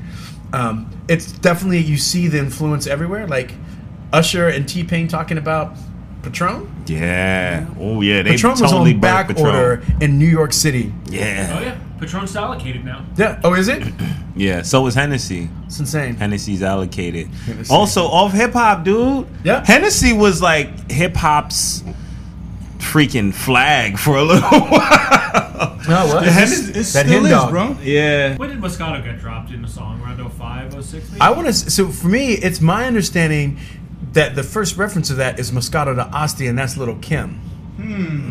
Right, and for us, yeah, we should talk about Brazil and something. Brothers, we like to shorten shit, so we left off the Asti part, and that's the most important part. Wow, so now what you have Sutter Home making some shit for us. Let me ask you this: do you think that's why people associated Moscato with the ladies' drink because it was Lil' Kim kind of bringing it to the forefront? I believe there's some truth to that, but also but also there's a whole thing too, right? In the wine business, when it's sweet, they associate that with ladies. Yeah. And I didn't understand what was happening. I always remember I was driving in Crown Heights, coming back from the airport, and you see a thing that says Moscato shots, and I didn't know that that's how they're selling. They pour Moscato, and then they have like a vodka shot in it, and like it was a mixer. I was talking to another friend, like they were saying that like they make more, like Sutter Home makes more Moscato than they do White Zinfandel, and obviously that's a switch in the thing, but like that's how popular it is. And the thing is like when I heard Moscato d'Asti, I'm like, that Ilio Peroni, like that like, I can get with that shit, right? Like that's like if that's what we were talking about and that's what they were celebrating drinking, which I feel fits what they want, what they were talking about, then that would have been the dope shit. Like I would have been like, I'm like, that's awesome. But what happens is like when you say Moscato now, it's just it's fabricated and you don't even know. Like no one knows what it is. It's just in that category. Yeah. Yo, but you know what? This is like what Andre was talking about earlier. Wine is a moment in a bottle. It's literally lightning in a bottle. It really is. And I I feel like the reason that it's so similar to hip hop is that it's a time capsule. You know, it's a time capsule about at the moment. for this place and this moment and this exact time. And that is art's responsibility to its consumers, to be a time capsule, to help people understand the vibe and the essence of the time that we're in. But that's also why hip hop was so definitive to black culture. This was when we decided to just have streams of consciousness. But getting back to our old world, new world conversation, I talked about this a bit. I threw this out a little bit when we were talking with Dustin. But why I like trap music, I think that it's soul music. It is a raw emotion. Like, I don't take Molly. You know what I'm saying? I don't take Molly, but I listen to rappers that talk about Molly and Percocet and all that shit, and they just talking about being fucked up, you know. But it is the raw emotion of being fucked up. To be able to articulate what it feels like to be fucked up, I can't do that. But trap rappers can, and sometimes words aren't the only way to explain something. Bro, but I don't think it's that hard to step in the booth intoxicated and mumble. But that doesn't. but that doesn't mean that you're actually saying anything. But and he doesn't have to say anything. But he captured raw moment that moves you. This is the interesting part to me, right? Is that not too long ago you had some little guy who mumbled, who said he was the greatest rapper alive. Yeah.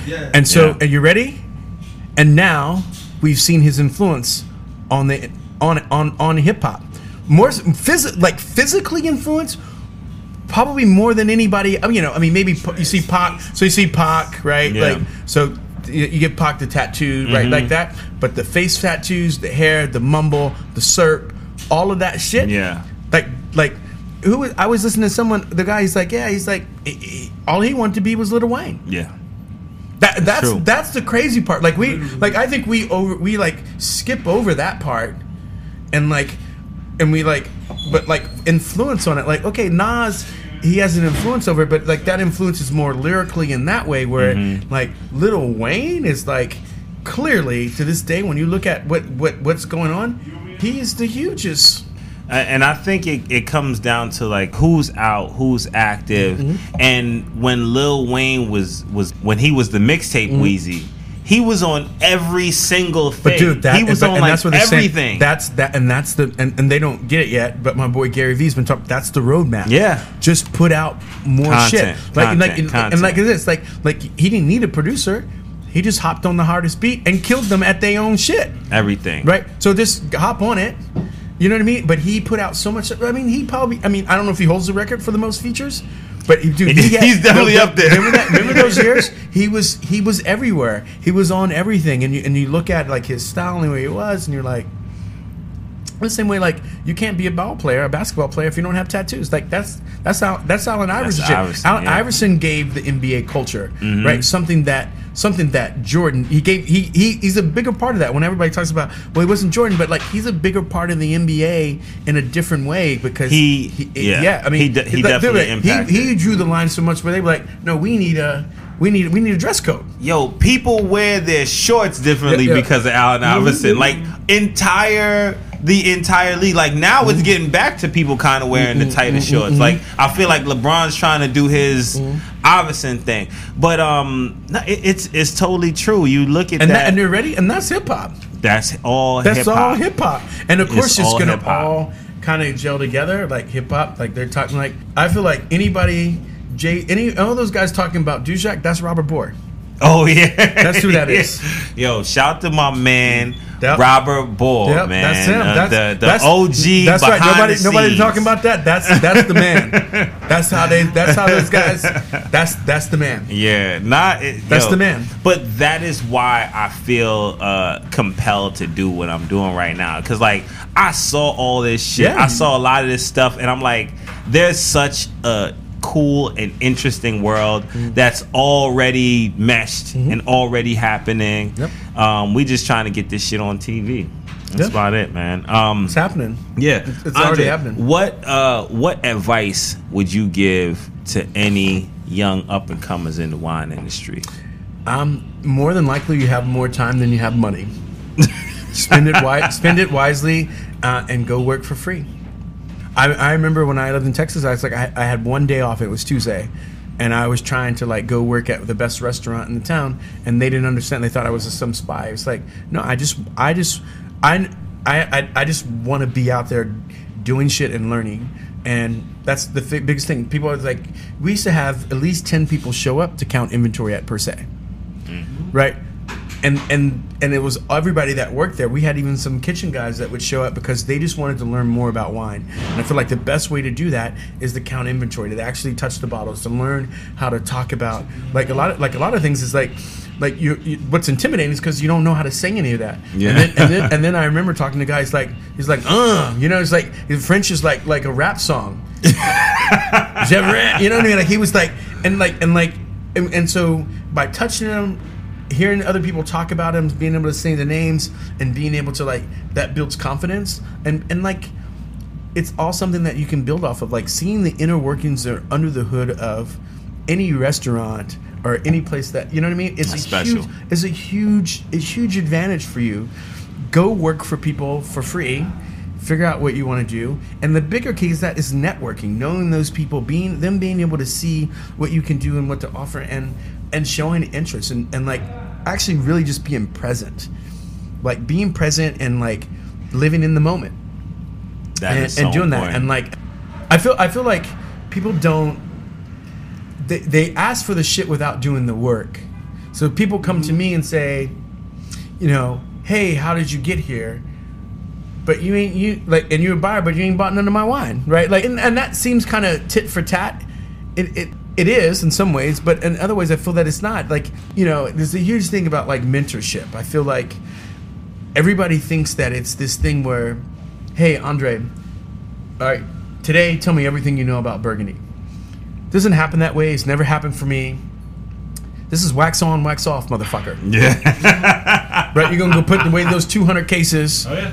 Right? That's how it works. And the thing is that I'm pushing you and challenging you. And, like, so you go home and study, and now you come back, and now you ask, like, my thing is like, okay. My mentor's like, okay, you know, I'm a little confused. La Demoiselle, right? Like, where's that at? Right? If it's zone, it's part of Montrachet. It's the first 7 rows, but where? From this side or from that side? Mm-hmm. He's like, dude, who the fuck? What the fuck? You know, then he got to go figure out. Like, I think push them in that way. But, like, it's great to have a mentor or have somebody to talk to. Don't waste their time. You know, I have a guy right now that basically he sends me agenda every month of the things he wants to talk about. And I feel like you have these, because at some point, you ready how it's going to go? The mentor relationship is going to go where you pay for it now. Yeah. So there's already apps out there now where you can call me and we're both on the screen, and then I can charge you to get on it. You ready? And then if you ask something special, I can put a little thing on there and say, if you want to know, that's $20 extra. You know what I mean? Like it's going down that right. Think about this. Think about this. If you could talk to Buffett, I mean, that would cost you, but if you could talk to someone that you admired in that space, you could pay for it. But so what's your code on this app? How do we find it? Yeah, I'm not on it, but I just thought it was just interesting, and I just feel crazy. But that's where it's going, right? Because everybody's trying to monetize, and you realize time is money. But what happens is you have the people on the other side who feel like I'm just gonna tell you how to do it. Yes, it doesn't work that way. Well, and that's one. And like the thing is that it never goes according to plan. Like it's like, hey, I get it that how do you see yourself in this, and what do you want to do with it? Okay, so there's many different ways to get there, but the biggest part is it always starts with money. Yeah. Right, and then once you figure that out, and you have, you can go get money. Like, you know what I mean? Like that's, I was telling someone the other day, it's like VC, the drug dealer is the VC in the hood. Right? And exactly. And it don't even work the same way. Oh, you gonna give me my money back. Yeah. I don't care if the business failed or not. Right? Yeah. It's a different thing that you come from, like, someone's like, well, I was like, well, shit, we don't even know anybody that we can borrow $100. What do you mean? Like, you coming in and come on, let me hold 100. Like, it's access to capital. I had this whole conversation with a friend who was like, how come you don't see more tech companies like in like that people look like? It's like we don't even know where to go ask people for that money. The other thing is understanding how to make that request. Correct. Well, how and do to you package it? They even how have do you package Correct. it? Right. How do you package it? Who do you ask? Who was the VC? Eazy-E. Exactly. NWA. Yeah. He That's was how a it guy. works. He was a drug dealer who Yep. put up the money. Right. You know that's the whole thing. He wasn't a drug dealer, but you look at like Dame Dash, like, oh no, you're gonna give me my money. Yeah. Right. It's like you're gonna give me my money. That's a different stipulation. Yeah. Like even though maybe sometimes VCs feel like the mob. You know what? It's the fundamentals of business always work the same way. Correct, but we don't. You know, we don't it's have access just to that. we're used to doing business outside of the system, and Correct. so much of what, even with wine and hip hop, what I want to get across is getting on the same page, finding a way for us to all be a part of the same system and helping. Because for me, wine connected me to the system. Correct. You know, and people use the word the system like it's some bad thing or whatever. Like, you know, at the end of the day, this is just how I was integrated into how the rest of the world worked. Absolutely, you're absolutely You right. know? And like you have to know how that works in order to know how to break those rules. Yeah, And so, exactly. to be able to manipulate it. You can't do shit you cannot change the system without becoming a part of the system. It's just not possible. And Because you have to know how it works. Yeah, and you know what? It is possible, but guess what? Art of war. Don't fight an uphill battle. Correct. All right? Simple shit. Don't go pissing in the wind is what we say. It'll always come back to you. That's right. You know, like we talked about 1993, and we didn't talk about the Wu. Wu-Tang. Wu-Tang, the debut eternal album Wu. came out in 1993. Shout out to Wu. Yeah, shout. I gotta go back. Did they have their own video game, or was it Def Jam had their own video game? Both actually. Def Jam had one later on, but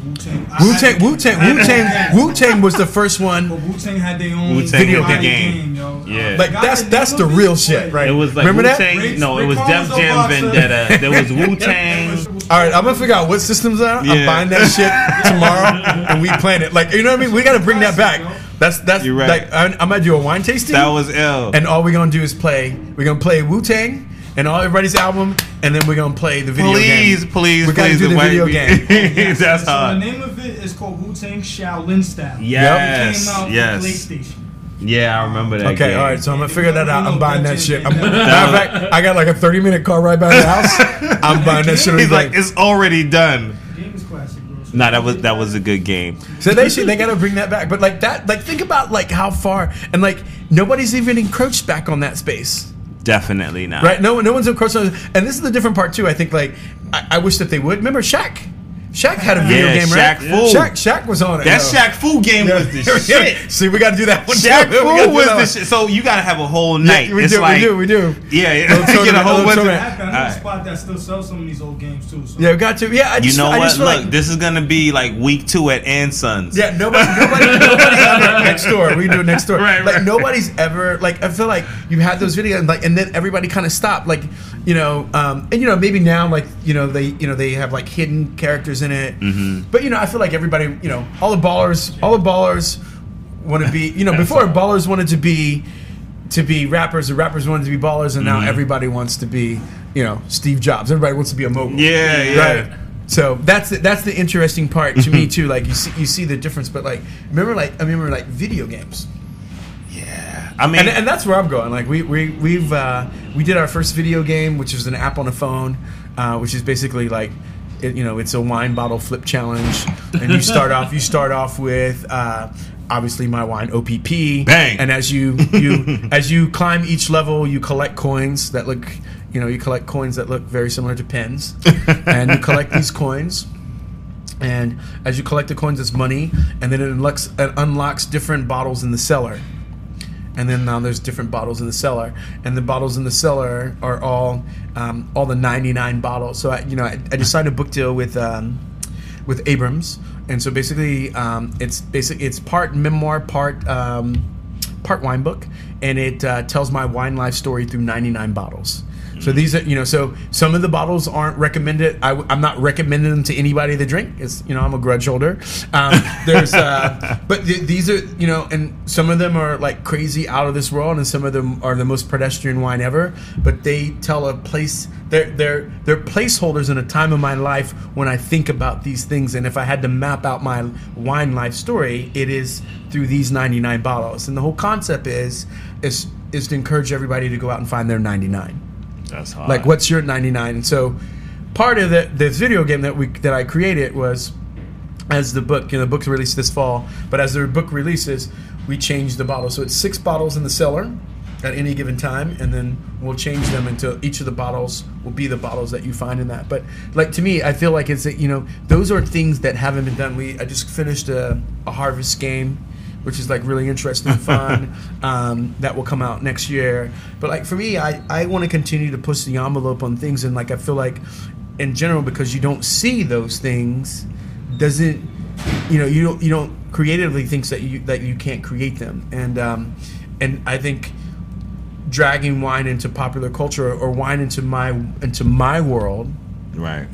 Creating a retro Atari game that's based off of wine, that has a wine theme to it, makes sense. And for me, I don't charge it. It's not for money. We're creating a saber game. Where you fucking shake your iPad. You know what? You shake your iPad to build the velocity, and that's how you get more force. Like for me, like, I'm like, I just want to do like how I give back creatively, right? In a way that, like, our T-shirt company, we charge for those things, but it's just like, we want to continue to do things that push us, that drive us, that are fun, and that seems really cool. So in that Wu-Tang game, we got to go classic. I'm in on it. Yeah. So what we do is we get all the setup. Mm-hmm. We pour the Lambrusco. We throw some Licata in there. Yeah, that's it. Exactly. That's it. That would be hard. That's it, right? You know what I mean? No, that would be fucking dope, man. I love those old school games. You know what? I have a problem with those cell phone app games. Mm-hmm. I work a lot, and it's hard to turn your mind off at night, and it's helpful to find a mindless thing to focus on. I focus on those stupid Apple games. Like, I like this basketball game. Yep. I'm like addicted. It's a problem. No, but you see it everywhere you go, like on the train.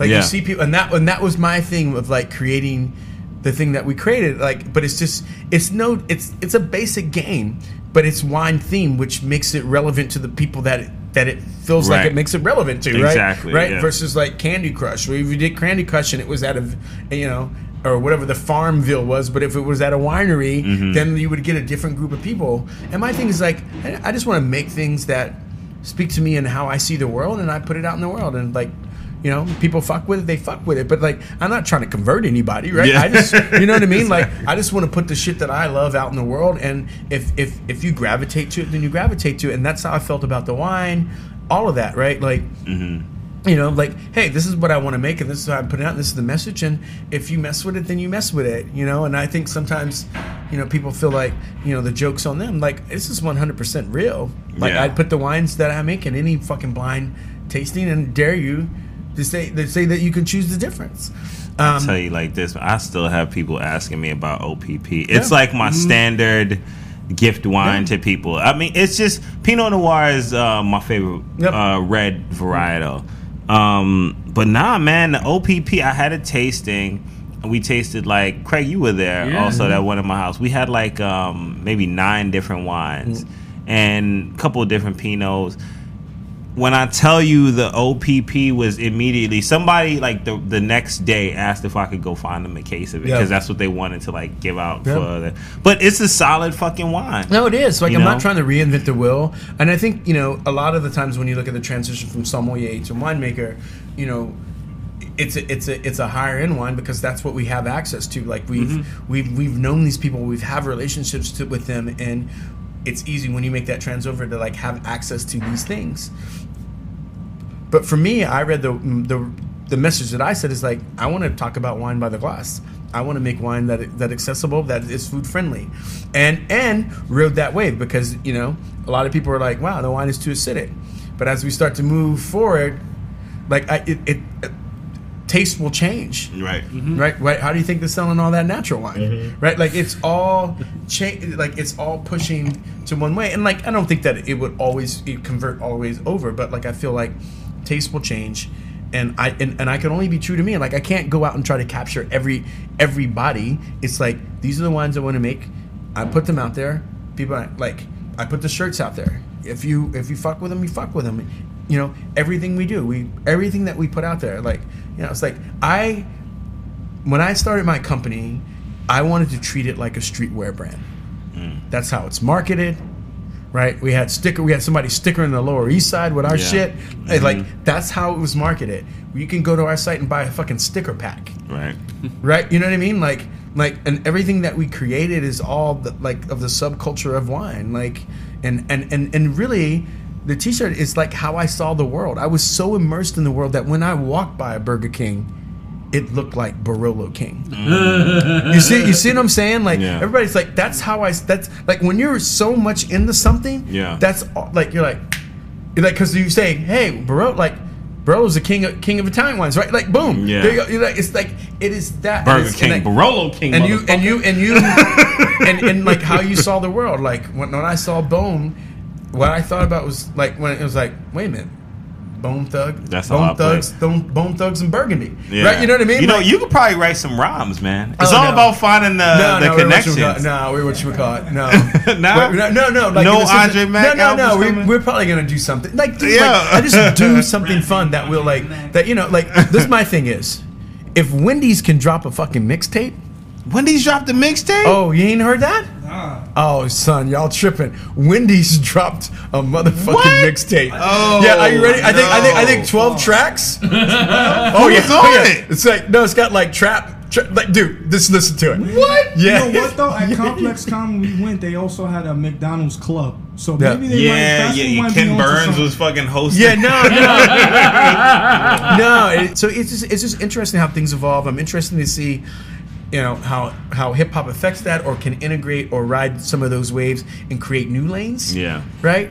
But it is like everybody like at one point everybody had to have an alcohol brand. Yeah. You know. So but what that's going to evolve into that they're gonna branch out into other things, and that maybe it's not alcohol, maybe it's this, maybe it's that. And like I said, everybody's trying to make the major come up off a $25,000 investment. That's how it's going down, right? Yeah. Like everybody, like that's it. I put 25 in there, and I made 300 million off, right? Like, but so never before in our lives is there more money to fund things, right?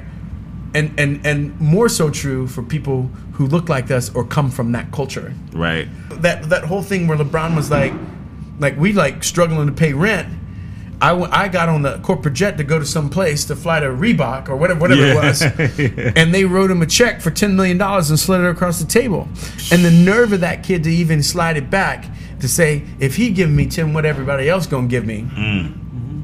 And then to get back on the corporate jet, and then he had to go back to homeroom and go back to the hood and like to where he was living at. That will fuck with your mind. You see what I'm saying? Like, and then and then you like put it this way. We treat these two things separately: lottery winners and sports professional. But it's this, like it's the same, except one person worked for it. You know what I mean? In that sense, but didn't treat it as work. Correct. You know, because like when you go to like law school or some shit, right? Like you're busting your ass. You know what you're doing. You're working towards this goal. Yeah.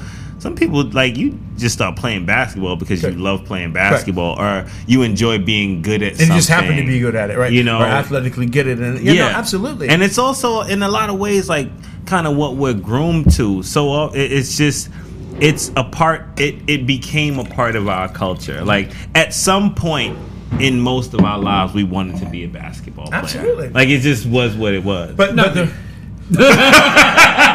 Craig's white, guys. You ready? I don't know. Now that Luka Doncic is playing. There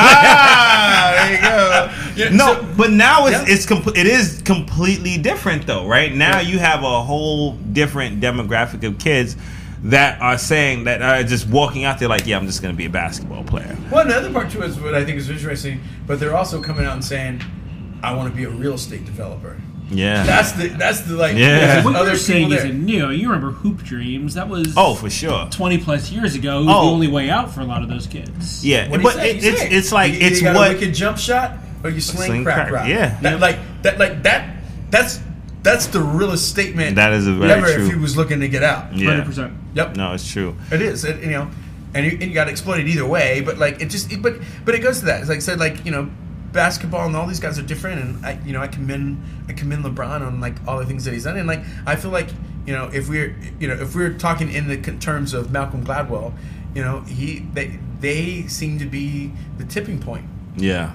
Where a whole culture will fall in line. Dudes there drinking fucking 90 Latour at the barbershop. Like, that's some pimp shit. Yeah. Right? Yeah. That's some pimp shit. So, ladies and gentlemen, Andre is what I would consider my good friend Jerome. Andre is a futurist. Mm-hmm. Right? Like, right now we're in 2019. Andre is in 2030. Mm-hmm. So, what's next? Where is wine culture going? Well, I think it's going like more to lifestyle. You'll see the evolution of it'll take on a totally different thing. You know how like when hip hop takes over, sometimes it can destroy shit. Yeah, that's right. true. So you know what I'm saying? Like this is the whole idea. Like when we talk about Timbs and all that shit, but like before it was popularized by hip hop, white kids, that was the norm that they wore in Vermont. Yeah, they wore Timberlands, right? You know what I mean? For protection. Yeah. From the weather. Yeah, but you know what I mean? But we haven't seen that with wine. I mean, we see a little bit of what Rosé has done, and that's not even hip hop. That's just popular culture, right. And that's taken off, and into a life of its own. I feel like you'll start to, you'll just see more of that. You'll see more athletes or prominent people, and I mean that's what it is now. Like when you say you want to be famous for nothing, it's just a catch-all. Where is it that like other people get to come in and it's through celebrity that they get to come in to a place. So you have people who have been trained to like do like for whatever field they're in, but a celebrity can come in because they can bring the eyeballs. Yeah, so I think so. You see what I'm saying? So I feel like you'll have more celebrity stuff. You'll start to see more of that, especially like in the NBA and circles. Like and hip hop is aspirational living in that way that like. Okay, so wine seems like the next step to conquer, and so you'll start to see more brands that are owned by prominent people in hip hop culture, and you'll start to see a lot more of that. And it's funny, right? Like Dujac is kind of one of the first ones to like get like kind of that name thing, but like you'll start to see more things being named within that and go that route, and then what you'll start to see is where hip hop icons own labels and create brands that they'll start to talk about in the same way. But also, so with wine, there's so much quality in small production things. Right. Now, how do you think that's going to affect wine and hip hop? Because so much of the quality comes in small production, but so much of it is how many people are aware of its presence. Correct, but I think prices raise. Yeah, comes more demand. This is what it is. So right. Prices are higher, and then what happens is that then you start to talk about other shit that's not there. Right. So it comes like, hey, we were talking about Patron, then you realize that they realize that it's tequila, and then they go and then they look at the next thing. So maybe it's Don now they're drinking Don Julio. Right. You know what I mean? So it's this thing and it's interesting. It's like we get all our information from the culture. And not from experts in the culture. So what happens is we get everything from that, right? Like you got what you're supposed to drink, how you're supposed to wear. They are not fashion people, or like what you're supposed to eat. You don't get it from any like everybody talks about Mr. Chow, right? And it was like this celebrity hangout, but like I never met anybody that ever worked at Mr. Chow. Yeah, that even ran in the same circle. Mr. Chow is not. I mean, I like Mr. Chow. Don't get me wrong. I love. Mr. Chow is great Chinese food. Yeah, I like it. Don't get me wrong. I think about this. I think it all has its place. Yeah, and I get it. Like the Chinese news with the bolognese. Like I had that. It was great. It was awesome. I had it with Dom Perignon. I came down the fucking elevator in the kitchen. Like I got the total experience. I got styled out. But it wasn't respected in the food world. Right. Like in the high end part of that, because like I said, you didn't even know anybody who worked there. Yeah. Like Like, you didn't meet any. Like, we actually had a host one time who showed up that worked there. I was like, you're the first person I ever met that even fucking worked there. Like, wow. Like, what, you know what I mean? And so it's just an interesting thing, and like how it's all being like fused together, and like, you know, it's just an interesting world. Yeah. And I see more talk about wine and more education, but you know, like sometimes, not to be a pessimist, but like sometimes, you know, we arm the public with just enough information for them to be dangerous. And you know, so there's always some things where we have to go back and like correct, but like I said, I'm all in like more people drinking wine and being interested in wine and being able to enjoy it, right? You know, and then some people are like, but why?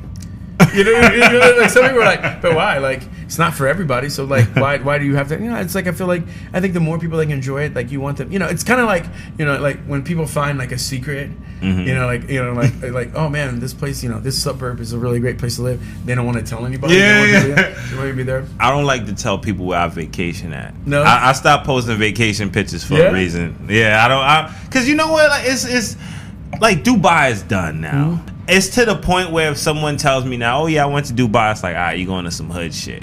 That's sad that I'm saying that. Well, they're going to Tulum. And no shot. It's a brilliant marketing plan that they put together, right? Because they make the trips to Europe cheaper. Yeah. And they make you stay there for 2 days, and it's been a brilliant tourist thing to bring people there. You know, it's funny. Like I think it was like Tulum one year, then it's like Greece. You know, everybody's like hanging out in Greece. Yeah. You know. It's always after a Rick I just don't Ross go on song. vacation, so I don't even call it vacation. Always on the grind. Always looking. I don't even call it. It's like that's my favorite time. It's like you act like we're on vacation. Who's on vacation here? It's like, can you go do? I was like, no, I'm like working. Like, you know, and the problem is that like it's so fragmented that we have to be in so many different places over the time. It's really like 4.5 months. Yeah, that is true, man. Like 4.5 months of where to be someone. Like I think. I wouldn't even call it a vacation, even though I didn't go to any vineyards. I did work from there, but we moved to Europe for 4 months. Really? After Lyon, after my third kid was born, we packed up the whole family and went, and it was intense. It was great though. It was really great. You know, it's just like you're like, well, wait a minute, like because you know you live in America, you're like, so what do you mean the grocery store closes at noon? Like, what do you mean? But it reopens at 2 o'clock. No, for the day, like on Sunday, it's over. Oh, yeah. You're like, oh, wow. French, they still take a lunch break. Yeah.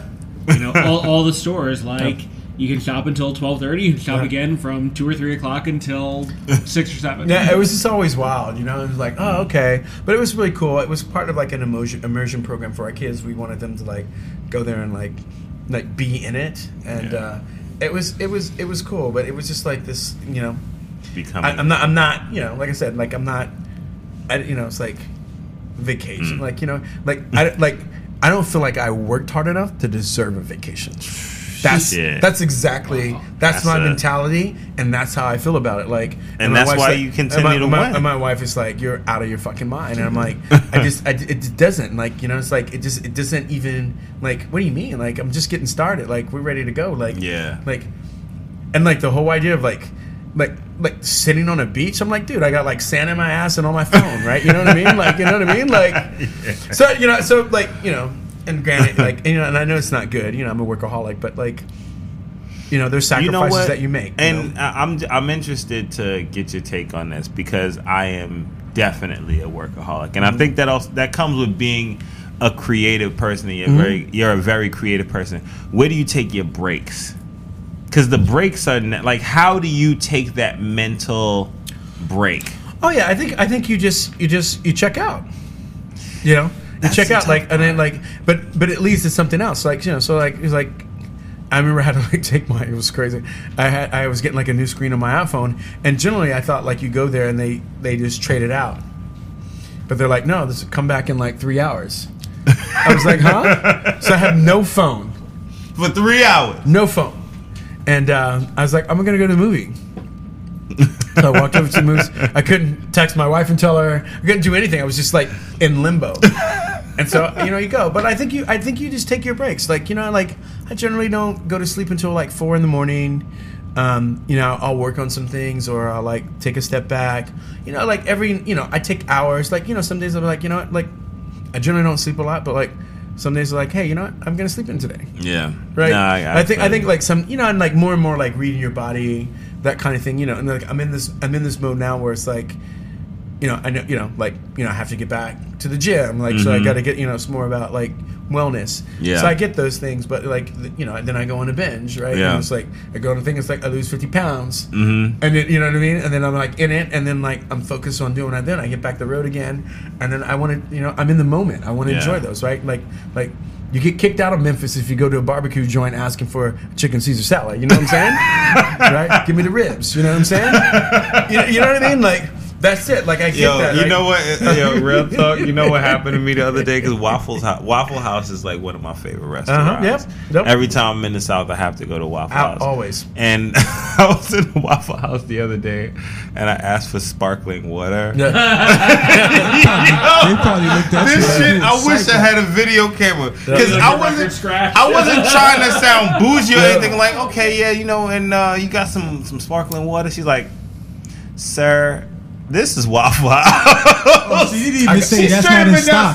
They shouldn't lie to you and try to give you some club soda. I would, you know, she what? could have lied to me. I would have preferred that at this point. She was looking at me like I was crazy. Like it's not that crazy of a question. Anyway, man. But that's when I think worlds collide. Like, you know what? Yeah. Let's show up to Waffle House with some wines.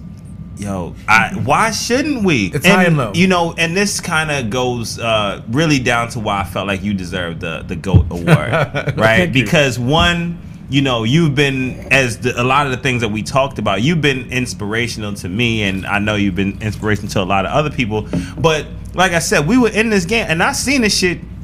Yo, dude, it was not easy to go out and be who you actually were. A lot of people had to. I was one of those people that was working within the system to learn the system to change it, and you were changing the system. Oh, dude, I showed up to crew with a lollipop in my mouth. You know, to the bar. I didn't think they knew who I was. They walked straight up to me. They're like, "Hey, how you doing, Mr. Mac?" And they took my lollipop. Thank you. But it's just I can appreciate how difficult, and it's not like people were throwing like lit cigars at you and shit. You know, but it was just wasn't comfortable. And they weren't talking shit in my face, right? There wasn't that, but like you knew that there were rumblings, but like in the end, like I knew where I was going. I knew what I wanted to build, and I was going wine by the glass, which meant retail for $20, and everybody else were doing single vineyards, and you know everybody's looking at me like, you selling $10 Pinot. But like for me, it's like, you know, it's that whole thing. You know, it's like the whole thing with Shaq. His shoes are $54. Like he went the opposite way. Like my thing is like, we can reach more people and change perception about wine at a different price, and I can still make the single vineyard stuff that still satisfied that craving that I needed or had to like felt like I was innovating or like doing something. And it's great, like, you know what I mean? Like, I get it. Like, you know, my friends, and I just put up air quotes, they're not posting about my wines on social media, but I don't care. Like, the only people I have to answer to is to my family. Yeah. Right? Like my man's, like I was watching the show the other day. He said, "Hey man, I just heard like kids are the new accessory items." So I said, "Those motherfuckers expensive." You know what I'm saying? I got 4 of them. I'm balling. You know what I mean? Yeah. All jokes aside, like, I mean, I'm really excited to be a part of the conversation and to be into space and to like, to be one cog in the wheel of like pushing it forward and like how I see it, and whether some people want it to be or not. But like, I feel like it's pieces of me. It's who I was and what I fell in love with. You know, I grew up on this and put this other shit that I fell in love with and kind of mashed it together, and that feels right and feels authentic to me, and I'll keep doing it that way until it's not. And you know, and it's just the beginning. Things are shifting, things are changing. You know, the wine part is one part of the business. You know, owning restaurants, and that other part is the other part. And as we start to branch out, you know, I mean, I can do all of these things because of the business that I've built, and from everybody that's ever supported. But like, and so I'm excited to see where we get to go. I'm excited to see where hip hop will influence wine, because it's something that hasn't happened yet. Right? It will, but it's something that really hasn't happened yet. And and just technology and how all that shit has changed, and the way we, get information, is all going to change, and I'm really excited to be a part of it. Never once did I ever think that when I left working in a restaurant because I wanted to feel like I wanted to leave and do something so I could have an impact on this industry that I loved. And I thought that was by making wine, right? Like in that way, like that would seem to like the next logical step. What's shocking to me in a lot of ways, and I'm not a really reflective person. Like I just keep going. I don't just keep it rolling. Yeah, I don't even fucking do all that. Like a I am a reflective. I just feel like if I ever sat down one day and like thought about how I got here, I would end up on the fetal position and not being able to move. And so I never reflect back on that, and I just like keep moving forward. But like that design was a way, like being able to design, which is something that I never went to school for, is something that that I'm self-taught. In the same way that I'm self-taught about wine, that I had an impact on this culture bigger than I did from making the wine, which is something that I never would have known. And so I look at that, and I that's something that I'm in awe of. Every now and then when I slow down a little bit to say, oh wow, and and it's not like a big deal, but like I think when you start to look back at it, like I tell people, like when I was like, I'm not worried about any of that. Like when I leave this planet, people will go back and they'll see the shit that I did and the amount of time that I did, and then you're gonna love me. They love you already. Man. I know. That's what I'm saying. Like Puffy said, I'm gonna make you love me. Whether you like it or not, you're gonna love me. You're gonna love me. I'm out here. So. Right. And where does everybody find you? They know where to find you, but let's just. Oh no! I mean, if you under a rock, you can find me anywhere.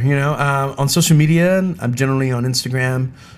It's under Andre H Mac, so you can find me there. You can find me in your hood or your town. You know what I'm saying? Hit me up. Don't be afraid. You having a barbecue? I'm in town. I'm coming to it. Bringing wine. I'm hanging out. That's it, man. And if not, you'll find me at Ann Sons in Brooklyn. That's right. PLG. Well, we're gonna fill up our glasses real quick because we have to toast. I really wanted to get your wine and hip hop GOAT award here. However, it is actually still in production. It's too large to carry. So it will be delivered to you via mail or courier. But there is an actual physical award. But yeah, man, more than anything else, we appreciate your contributions to the culture, your inspiration to us all, and thanks for coming on the show, man. More than anything else. Anytime, man. Anytime. This shit was great. Ladies and gentlemen, Andre Mac. Wine and hip hop. We out of here. We out of here. This concludes another moment in Wine and Hip Hop.